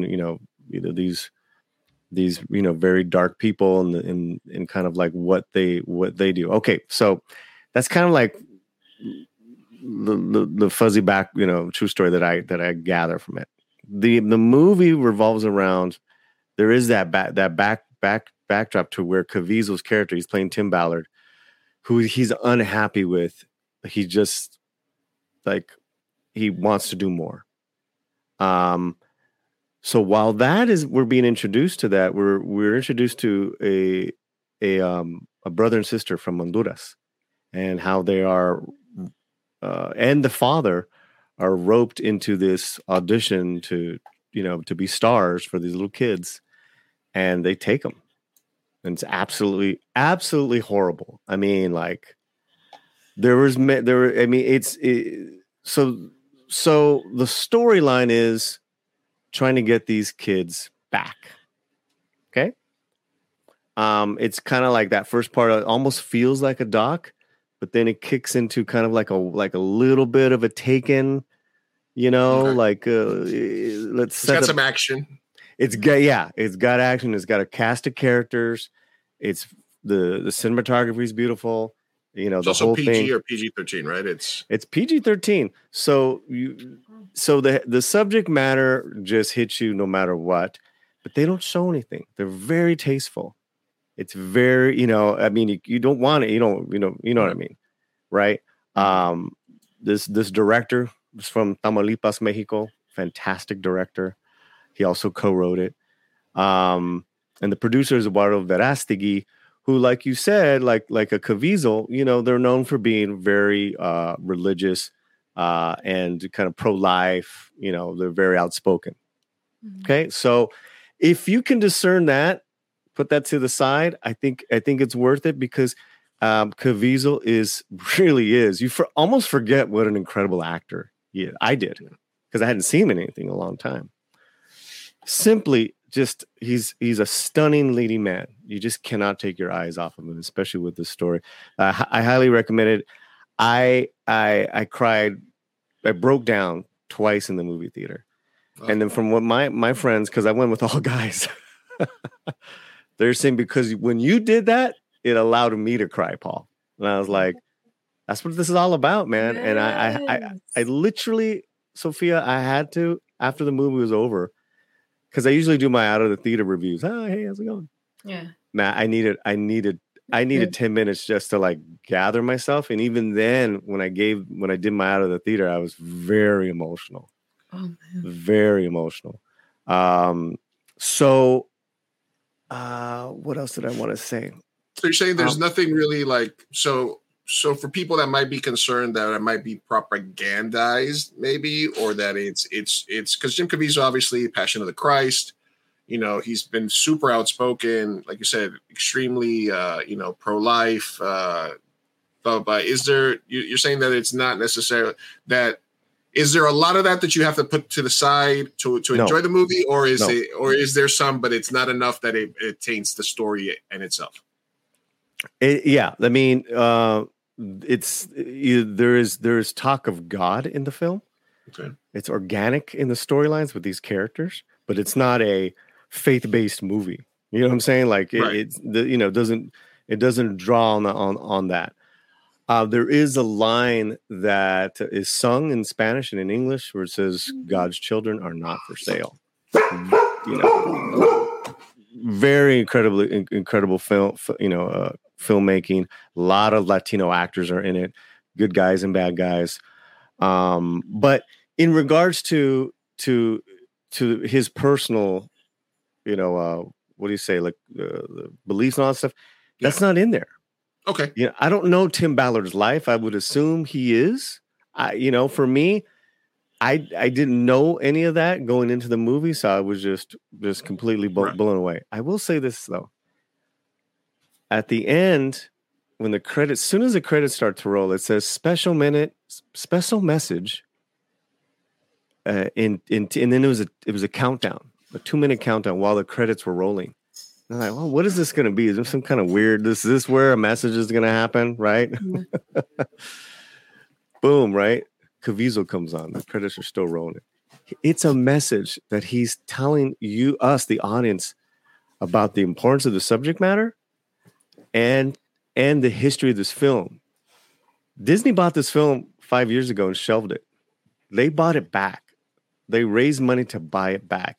Then they're working with Angel Studios, which does release faith-based movies. I think it did that Kelsey Grammer one recently. The point is that's Angel Studios, so that's who the distribution is. Incredible speech he gives at the end. It's very pro humanity. I didn't get, and I'm born again, Luis. Like. I didn't, but that's my personal business. I don't impose on that on anybody, right? But you asked me, I didn't get any of that even in that speech where he's Jim talking to the audience.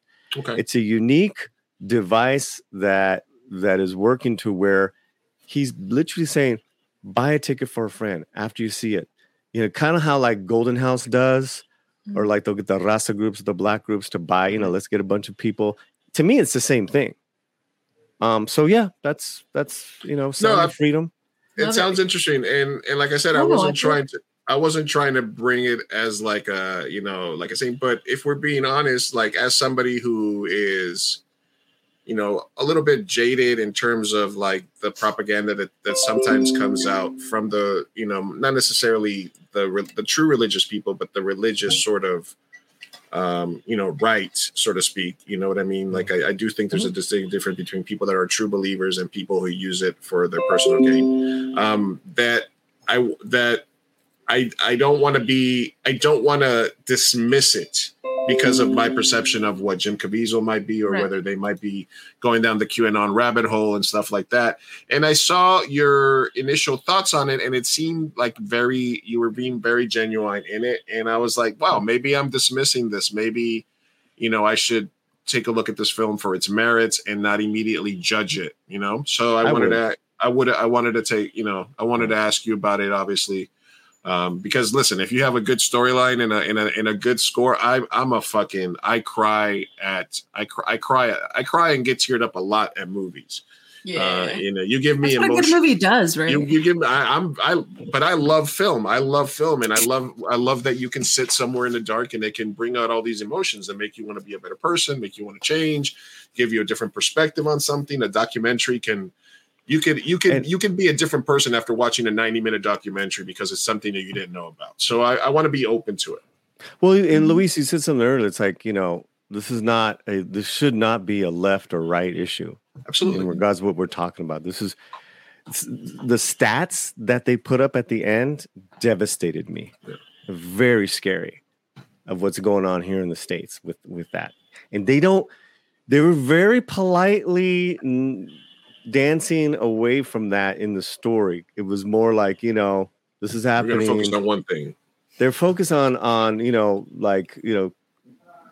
this thing happening in Latin America, but they said the biggest the biggest market is the U.S. for this, what's going on. And so, no, it's not a right or left thing. I didn't feel that any of that at all.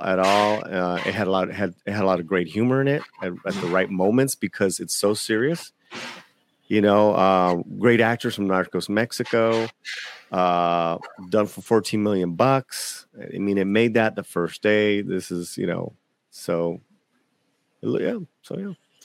Yeah, absolutely, man. And I think it's an awesome. I think, look, let's add that to the list of things that us and Polly agree on. Biden is horrible. The DNC is the most corrupt organization on the planet. They all are. They all are. And child trafficking is wrong. We can all agree on that one. And it affects our people in Central America, South America, Mexico a lot, bro. And so yeah, definitely. Yeah, I'm a crier looking like movies. I because I have so many things about dogs, and when I scroll Facebook, I get all these dog stories, these dog rescue stories, and sometimes I'm just like, oh, I got to go hug my dogs right away. They're all asleep, and the Belgian is right here next to me. Let's do Belgian Cam before we go. All right, that's Belgian Cam. Wait, where is he? Yeah, is that Milo? I see the butt. That's Milo. That's the butt. That's Milo. Wait, there he is. Oh, Milo. Milo. He's up. Milo. Can't see him. Nope, just see your leg. That's it. Milo. Oh, there he is. Get my dog. Oh, baby. Hey, baby. Oh, he's a cutie. Yeah, he's a cutie. Honey, come here. Everyone's showing off their dogs. I can't let go. Come here. Come here. Bring your chair. Sorry, it's a mess. My dogs are destroying my house. Come here. Here's Honey. Oh, it's a dog off. Milo, come here. Get up here. Oh my God. It's a dog party. Oh, it's a dog off. Look at the doggies. Polly, what's your dog's name? This is Mr. Butters. Mr. Butters. Hi, Mr. Butters. Oh, he is so calm. What? You fucking woke me up. I'm going to go back to sleep. How old is Mr. Butters? Butters, I think, is like 4 now. He's a fat butt. Cute. He's so fluffy. And he's a boy, too. All right, baby. And then, of course, the other one comes by because he's jealous. Oh, yeah. I love dogs. You have 2?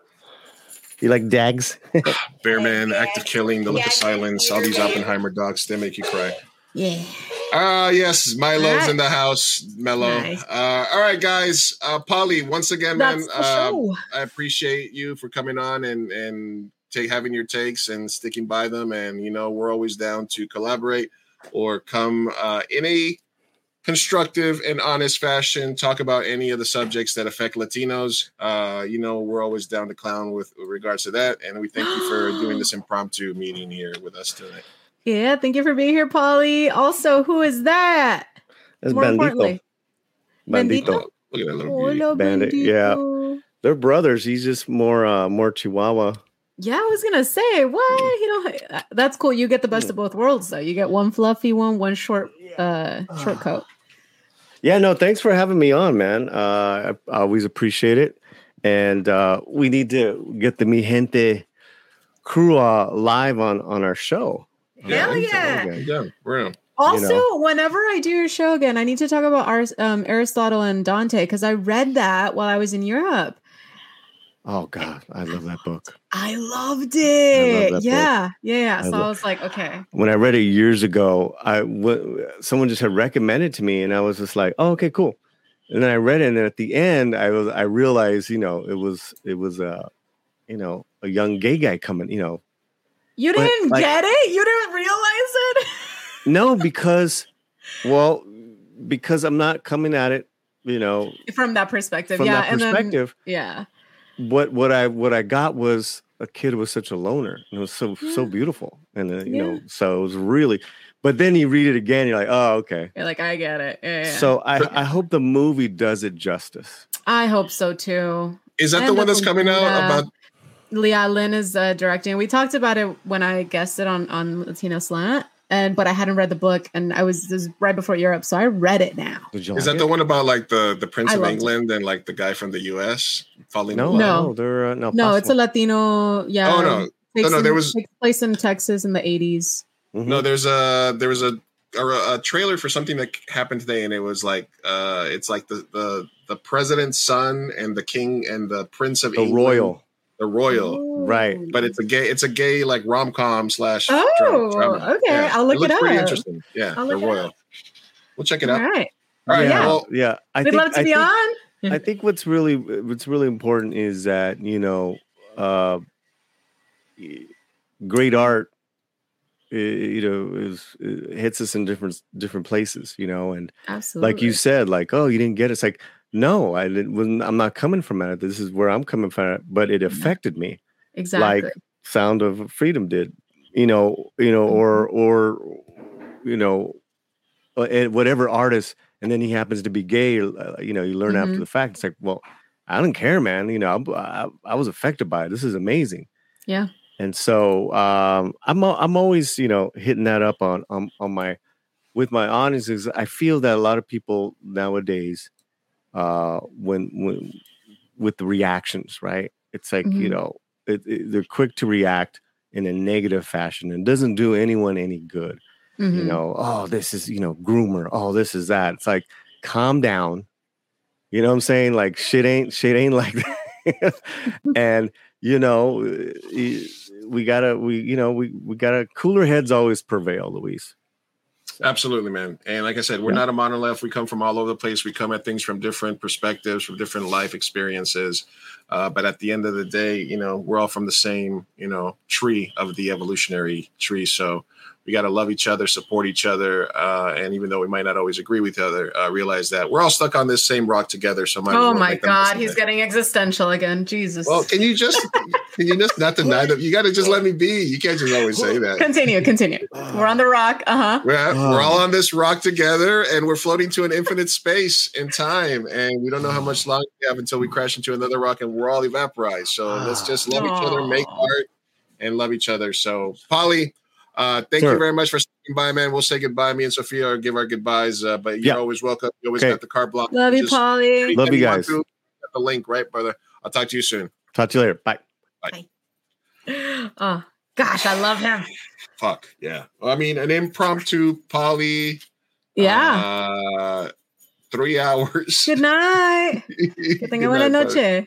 Hey, DB, thank you for stopping by. Thank you, DB. It's Courtney. Thank you very much for stopping by. Really good commentary in the chat. Love them. Dizzy, Miss Lizzie. Lizzie, Keith, and anybody that I missed. Thank you guys for being a part of the show tonight. Planet Earth Theater. There's a bunch of people randomly, allegedly, but also really. Thanks for stopping by. Everybody that's in there, thank you. Fuck, yes. It was a great show tonight. You guys have jam-packed with stuff. It was first time viewer, you guys have great conversational topics. Enjoy the show. Thank you. Oh, I appreciate it. Thank you. Wow. Give us a follow at Mi Gente Show. Give us a sub. We're live either Tuesday or Thursdays every night. And you can catch the audio version of our podcast by searching for Mi Gente Show literally everywhere you get music and podcasts. So hell yeah. Thank you very much for everybody that stopped by. Lizzie, we got to have you on soon to talk pop culture. Thank you, everybody, for stopping us. We've done 3 hours. We're done. Yeah, we're done. Leave a like, leave a comment. Love y'all. Like all that good stuff. We love you. Peace. We'll try better next time. Hasta luego. Bye.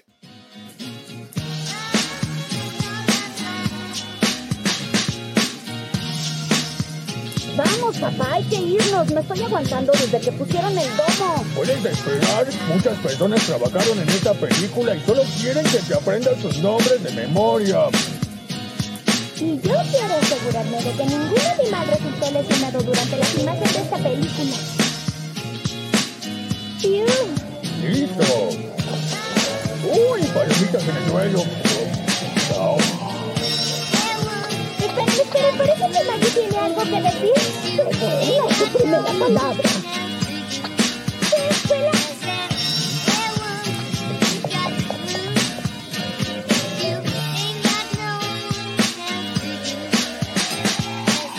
4 años de escuela de cinematografía